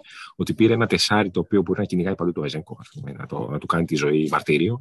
Ότι πήρε 2 χειριστές, έναν σίγουρα τον Οκόμπο, γιατί ξέρει ότι θα υπάρχει ένας walk-up που θα κυνηγάει παντού τον Mike James και θα τον δείρει, θα τον σπρώξει, θα τον κάνει και σου λέει: OK, εγώ έχω άλλον έναν συν τον Lloyd. Για βρες μου τώρα εσύ ποιος θα τους κυνηγάει κι αυτούς, όταν ο καλός ο αμυντικός θα κυνηγάει τον Mike James. Όπως και έγινε στο μάτς μεταξύ τους βασικά. Ακριβώς. Αυτό λοιπόν το μάτς μεταξύ τους έχω την εντύπωση ότι είναι όλο δηλαδή αυτή την αίσθηση μου δίνει. Έβγαλε εικόνα υπεροχή η Μονακό στο μάτς με τον Ολυμπιακό. Έτσι είναι. Έστησε την ομάδα του με αυτό το σκεπτικό, ότι εγώ θα στήσω κρυπτονίτη του Ολυμπιακού. Ναι. Αλλά δεν είναι μόνο του Μονακό στο μάτς με τον Ολυμπιακό είχε εικόνα υπεροχής. Είχε εικόνα υπεροχής βάσει αυτού του πλάνου που λες. Μας οι λεπτομέρειες δεν πέρασαν. Δηλαδή, Θα μπορούσε να περάσει μια προοπτική. σε μια προοπτική έδειξε υπεροχή ότι δεν ματσάρει καλά ο Ολυμπιακός με τη Μονακό. Συμφωνώ απολύτως. Απλά η ερώτησή μου προς τον GM προκειμένου, δεν το λέω καθόλου ειρωνικά ούτε για να επιβάλλω. Δεν έχω άποψη καν. Η ερώτησή μου προς τον G πάνω σε αυτό που λέει, που θέτει σαν statement, είναι ότι στείνεις και καλά θεωρητικά, έστω φαινομενικά, μια ομάδα η οποία μπορεί να ματσάρει καλά μια άλλη. Κάπως υπολογίζεις ότι θα τους πετύχεις. Εκτός αν... Σου λέει ή θα τους πετύχω ξέρεις τι είναι. Στα play-off ή στο Final Four. Κάπου θα τους πετύχω. Πέραν αυτό που λέει ο Point, είναι και όταν παίζει μια σειρά με κάποια. Κάτσε ρε μάγκες, μπορεί να μην τους πετύχεις πουθενά άλλο. Μπορεί να βγει τρίτος Ολυμπιακός και εσύ πέμπτος και να μην τους πέσεις. Απλώς βλέπεις ποιες είναι οι αδυναμίες περισσότερο της ομάδας σου και τις σκέφτεσαι με αυτό το σκεπτικό ότι βλέπεις εκεί έχω κενό, αυτό μου δημιούργησε, αυτό το πρόβλημα μου δημιούργησε, ίσως εκεί ας πούμε εγώ θα πρέπει να πάω. Παιδιά, αυτό θέλω να πω. Δεν είναι απλά Ολυμπιακός. Είναι ότι εστίασε τα προβλήματα που τη δημιούργησε ο Ολυμπιακός και θα τη δημιουργούσε και κάποια άλλη ελίτ ομάδα. Δηλαδή, δεν είναι απλά ο Μπράουν να μακρά τον Βεζέκοφ. Και υπάρχει και ο Μύρωτιτς. Υπήρχε όταν πήγε ο Μπράουν, υπήρχε ο Μύρωτιτς. Υπήρχε και ο Αμπουσέλε στη Ρεάλ. Υπήρχε και στην ΕΦΕΣ. Ήρθε ο Κλάιμπερ. Είναι λογικό να θέλει να πάρει ένα forward για να μαρκάρει αυτά τα παιδιά. Είναι επίσης λογικό ότι δεν γίνεται να πας μόνο με τον Μάικ Τζέιμς χειριστή. Γιατί οποιαδήποτε ομάδα θα ρίξει το καλύτερο του αμυντικό πάνω για να το ρίξει ξύλο. Δεν είναι μόνο ο Walkup. Είναι σε όλες τις elite ομάδες υπάρχουν τέτοιοι παίχτες, οι οποίοι θα πέσουν πάνω στο Mike James. Ο Καλάθης στη Φενέρ. Καταρχάς να πούμε ότι όταν είχαμε λογικό ότι φοβόμασταν λίγο το τρίδημο κόμπο James. Και τελικά είναι εκπληκτικό το πόσο ωραία κολλάνε. Δηλαδή και οι τρεις. Γιατί κολλάνε. Πάει καλά γιατί σουτάρουν όλοι. Ναι, ακριβώς. Πάει καλά γιατί παιδιά εκεί τελειώνει η φάση. Σουτάρουν όλοι, ξέρουν τους ρόλους τους, δηλαδή γνωρίζουν ότι είναι στην ομάδα του Mike James και ο Κόμπο και ο Lloyd, το ξέρουν. Ναι, το συμπληρώνουν και πολύ καλά, ρε φίλε. Δηλαδή, ναι, γιατί και ο Mike έχει τις δικές του μέρες που είναι down, ας πούμε. Θα σου πω κάτι πολύ απλό. Κάτι πάρα πολύ απλό για να καταδείξω τη φάση. Παίρναμε τον Οκόμπο στον Παναθηναϊκό του Καλάθη. Ο οποίος ο Κόμπο είναι ball hog. Έτσι. Και δεν είναι Mike James. Θα ήταν καλό fit ή όχι? Εντάξει, ναι, σαφώς και δεν θα ήταν. Αυτό θέλω να σου πω ότι το θέμα είναι ότι εκεί πέρα έχουν κολλήσει και οι τρεις πολύ καλά. Γιατί σουτάρει και δεν μπορεί να ανοίξει το γήπεδο με τίποτα. Θέλω να σου πω ότι εν τέλει ο James με τον Κόμπο παίζουν καλά μαζί, παρότι εγώ δεν παίρνω να παίζουν καλά μαζί. Παίζουν καλά μαζί γιατί ο Κόμπο έχει κάνει πλήρες... Και με τον Lloyd. Και με τον Lloyd, εντάξει, ο Lloyd περίμενε να παίξει καλά. Πήγε στο Πανεπιστήμιο Τσάβη. Αλλά ο Κόμπο με τον Μάικ Τζέιμς παίζουν καλά μαζί γιατί ο Κόμπο ξέρει το ρόλο του πλήρως. Ξέρει ότι ο Μάικ είναι ο Μάικ και είναι αυτός που είναι. Ο Κόμπο θα πάρει την μπάλα. Ο Κόμπο όμως δεν χάνει μπάλες. Δηλαδή τις μπάλες που είναι να πάρει τις παίρνει. Ναι. Νομίζω στο μάτσο με τον Ολυμπιακό, ο Κόμπο κάνει νομίζω βάζει πάνω από 20. Τέλος πάντων, νομίζω ότι κολλάει γιατί είναι τα skills που κολλάνε εν τέλει και το mentality, η αποδοχή ρόλων. Αυτό, παρότι δεν περιμένουμε να το κάνει. Αυτά, κύριοι. Αυτά για την Ευρωλίγκα. Θέλω να πούμε κάτι άλλο. Έχουμε να προσθέσουμε κάτι. Θέλουμε να πούμε ότι ο Παναθηναϊκός με τις 4 μεταγραφές που είπαμε θα πάει βούρια Final Four. Άμα κάνει δηλαδή άλλες 3-4 προσθήκες τη στιγμή εδώ που βρισκόμαστε, μεταξύ τους και Λάσο, Ντόρσεϊ, Καμπάτσο και πιθανώς ένα πεντάρι πολύ καλό, ένα 4-5. Κουμάτζε, πούμε το Άσιμο συμβολέο στον Κουμάτζε. Καμπάτσο και Λάσο. Αλλιώς Χολ.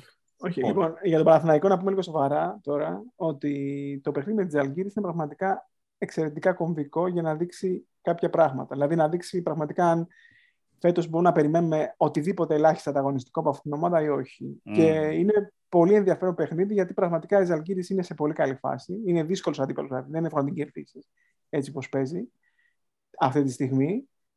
Θα παίξουμε και στην έδρα της. Οπότε...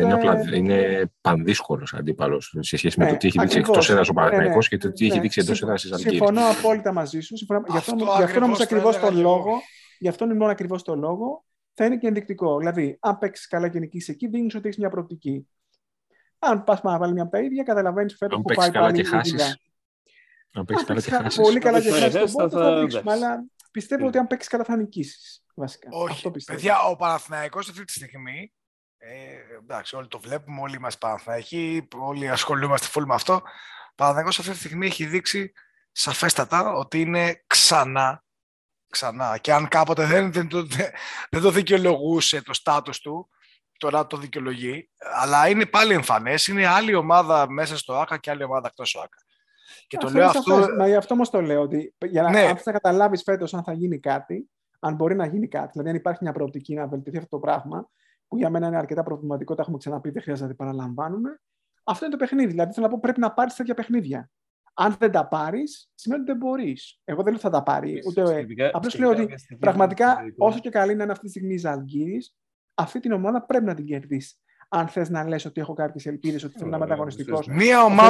Μια ομάδα σεταρισμένη, η οποία παίζει συγκεκριμένο στυλ μπάσκετ, η οποία αυτό το στυλ μπάσκετ το έχει όμως μελετήσει. Δεν διαφωνώ σε τίποτα από όλα αυτά. Εγώ δεν σου λέω ότι ο Παναθηναϊκός δεν πρέπει ξέρω να αν νικήσει, είναι γιατί είναι εύκολο. καλύτερη ομάδα από τη Ζαλγκίρις. Εγώ απλώς σου λέω ότι αυτό είναι Που δεν είναι. που θα σου δείξει πραγματικά αν μπορείς να ελπίζεις σε κάτι φέτος.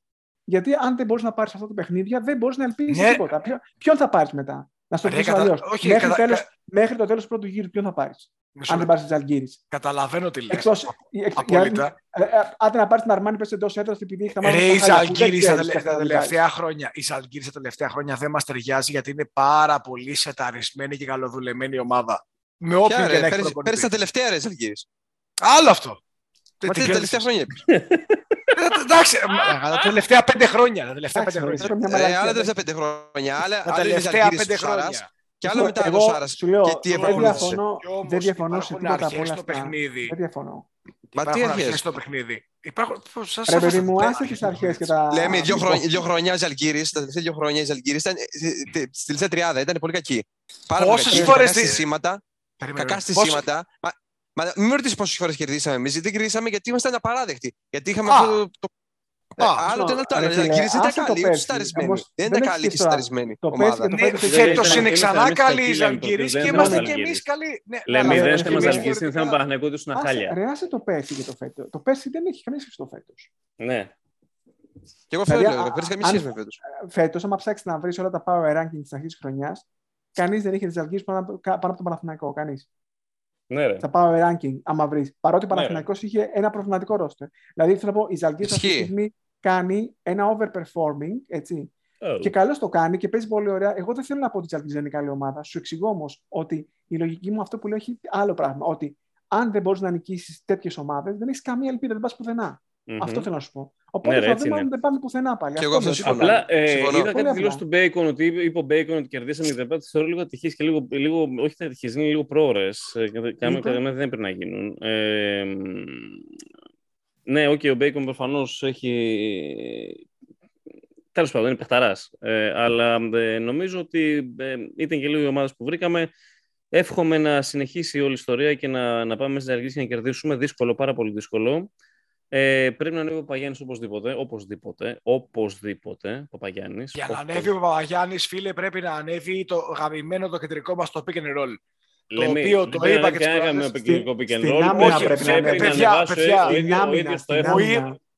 ο ίδιος πρέπει να ανεβάσει το hustle.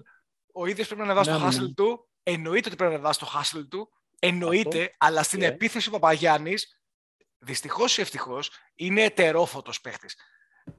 Θα τη βρει και θα σουτάρει. Είτε θα σουτάρει, είτε θα χάνει hook, είτε θα καρφώσει μετά από κάποιο pick and roll.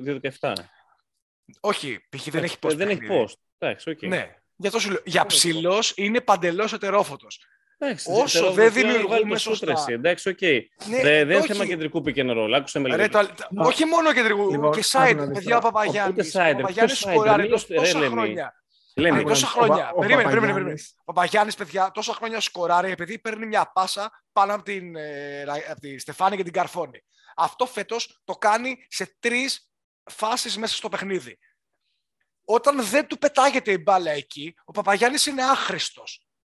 Αλλιώς, αν τη βρει σε κατά λάθος επίθεση, γιατί και κατά λάθος επίθεση μιλάμε, δεν μιλάμε για στημένες επιθέσεις, όπου γίνεται στημένο και συστημένο το σύστημα για να βγει μακρινό mid-range, είτε τρίποντο, που τα βάζει κιόλας περίεργος.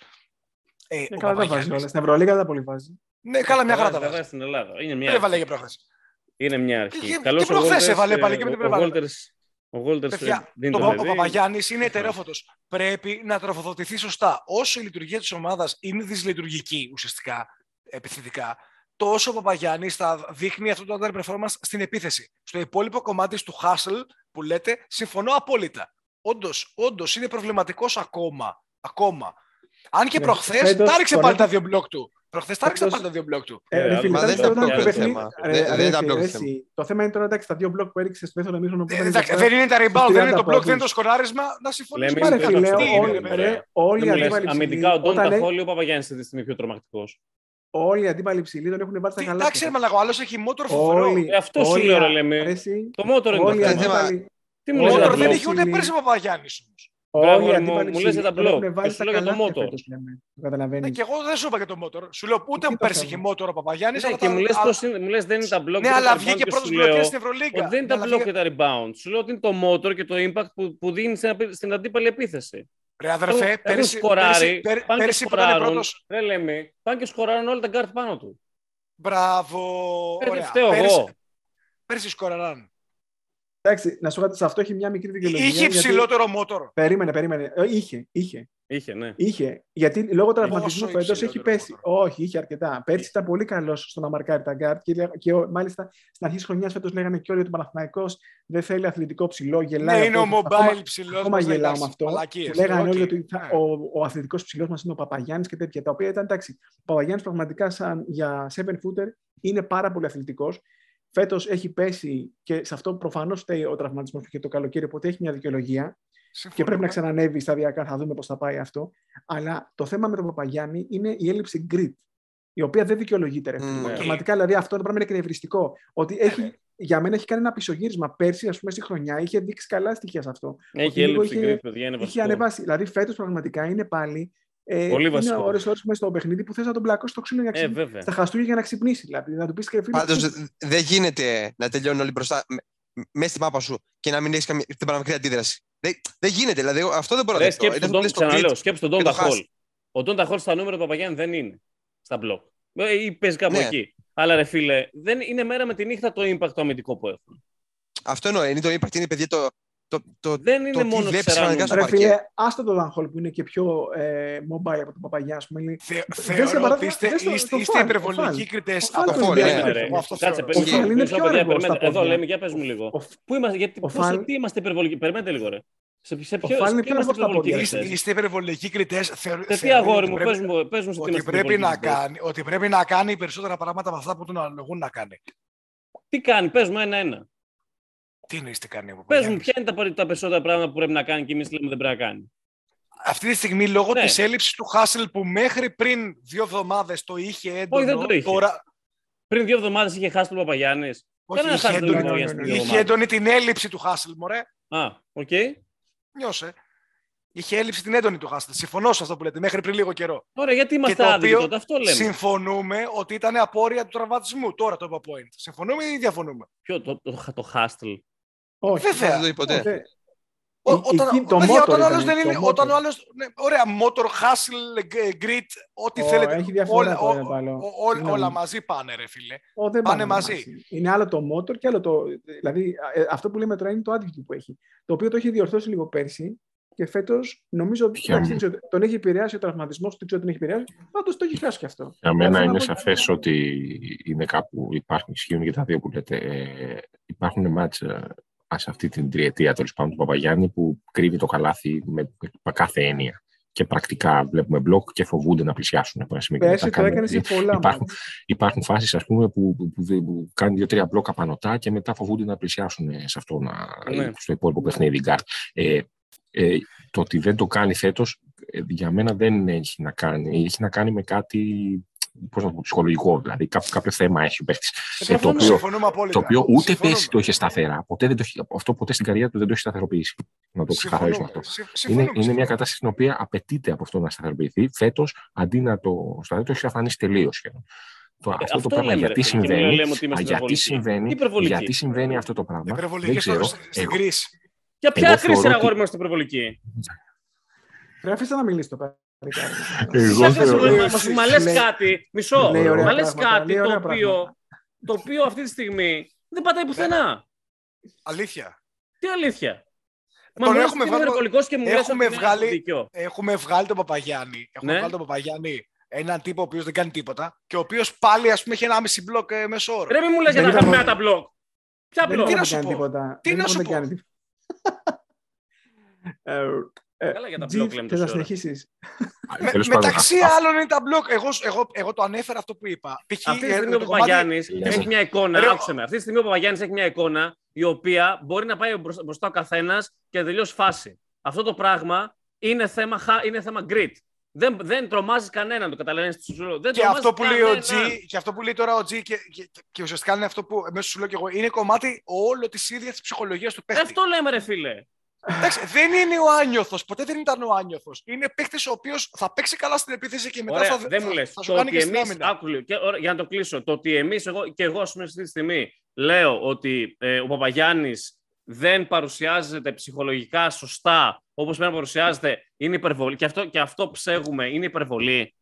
Λέμε, μπορείς να πάρεις λίγο πίσω. Όχι, αυτό δεν είναι υπερβολή. Μπορείς να πάρεις λίγο πίσω τη λέξη υπερβολή. Αυτό είναι αυτός όμως. Δεν μπορούμε να τον κρίνουμε, ρε παιδιά. Λέμε, μπορείς να πάρεις λίγο πίσω τη λέξη υπερβολή για να μιλήσει ο G. Όχι, δεν την παίρνω εδώ μέχρι αύριο. Πάρ' τη γάμο. Δεν έχει σημασία να μιλήσω εγώ. Αυτό που λέει ο πρώτος πάντων είναι ότι το 1,5 μπλοκ που βλέπουμε στη στατιστική του Παπαγιάννη είναι πλασματικό. Είναι πλασματικό. Ναι, ρε, εγώ λέω περισσότερα μπλοκ στο Twitter. Έκανε προχτές 2 μπλοκ με την. Έκανε προχτές 2 μπλοκ με τη Βιλερμπάν. Το οποίο είναι στο συν 25. Δηλαδή, να πω ότι η εικόνα. Τέτοια παραδείγματα με τα μπλοκ είναι πάρα πολλά. Ωραία, και πέρυσι τα έκανε στο μείον 25. Διαφέρει κάπου. Όχι. Ναι, διαφέρει. Λέμε. Πέρυσι τελευταίοι βγήκαμε, ρε μαγκές. Ακόμα και στο μείον 25. Ακόμα και στο μείον 25. Πήραμε και λεφτά. 13η βγήκαμε. Μην διασπείρεις ψέματα. Όσον αφορά το δεύτερη πεντάδα, πέρσι να πω. Άντε να δούμε κάπου να πούμε. Ότι σε advanced νούμερα δεν είναι τόσο χειρότερος. Απλά παίζει 21 λεπτά και έπαιζε 29 πέρσι. Σε advanced νούμερα είναι πιο κάτω, όχι τόσο πιο κάτω όσο νομίζουμε, όσο δείχνουν τα κανονικά του νούμερα, ας πούμε, η μέση όρη του.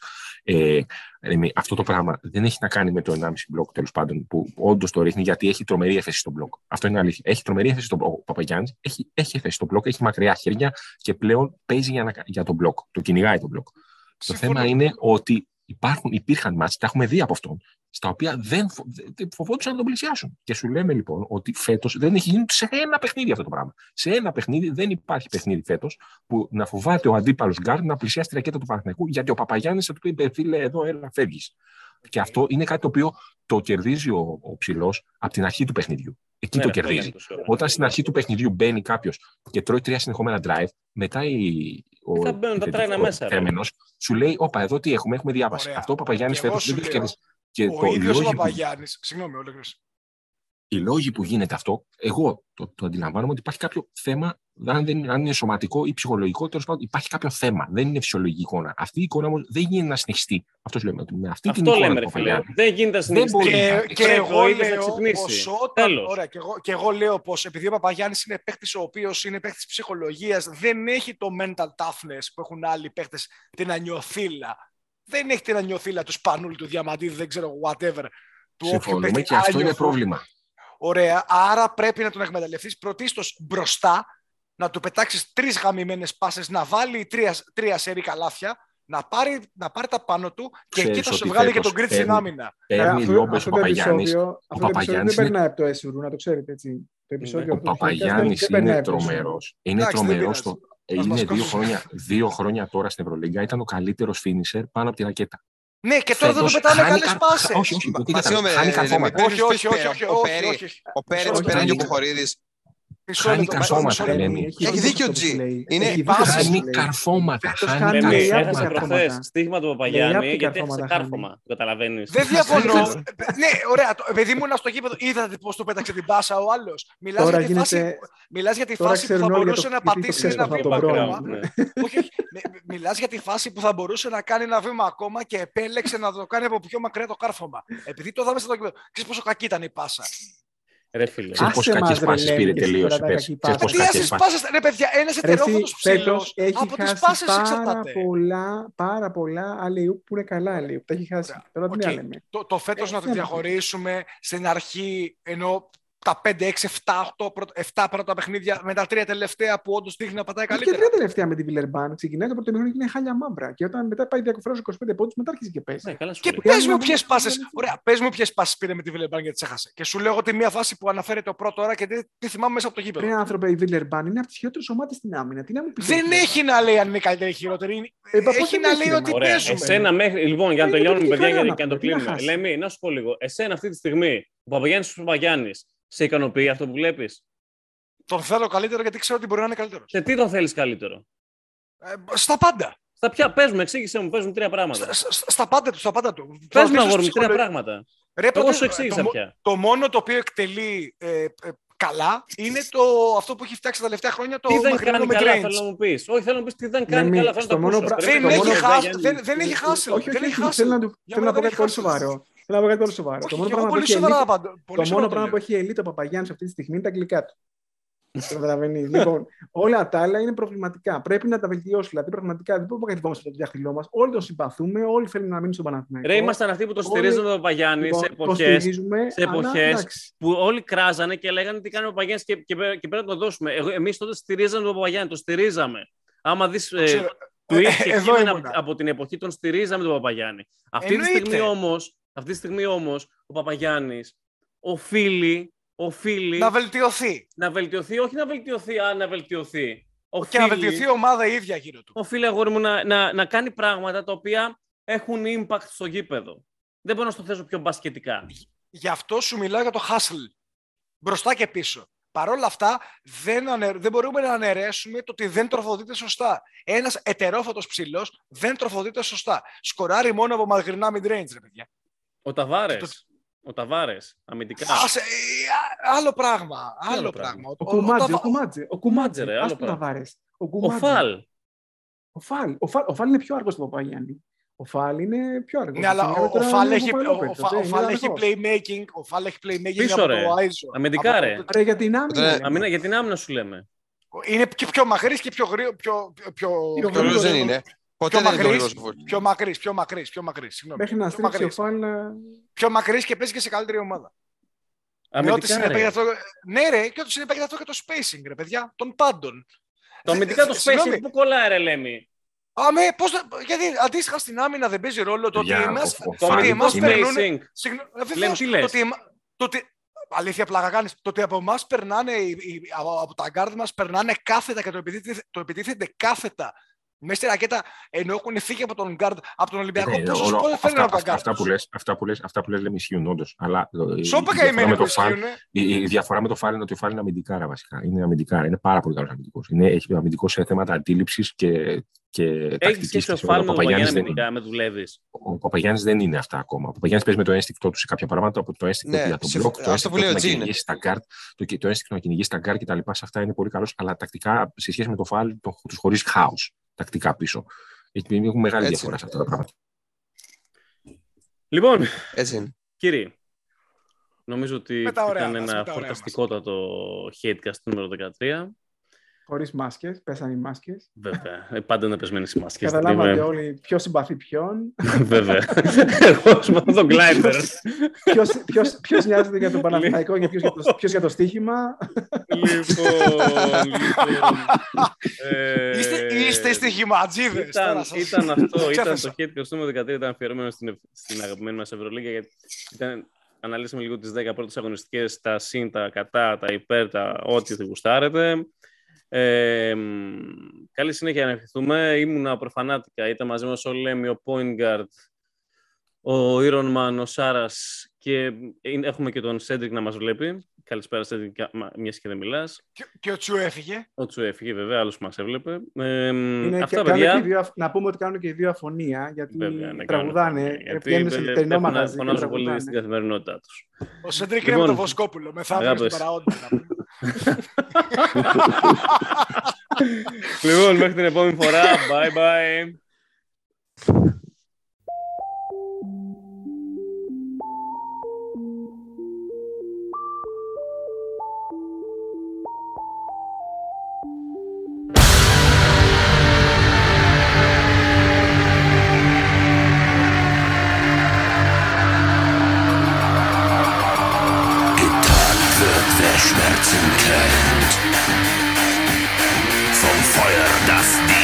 verbrennt.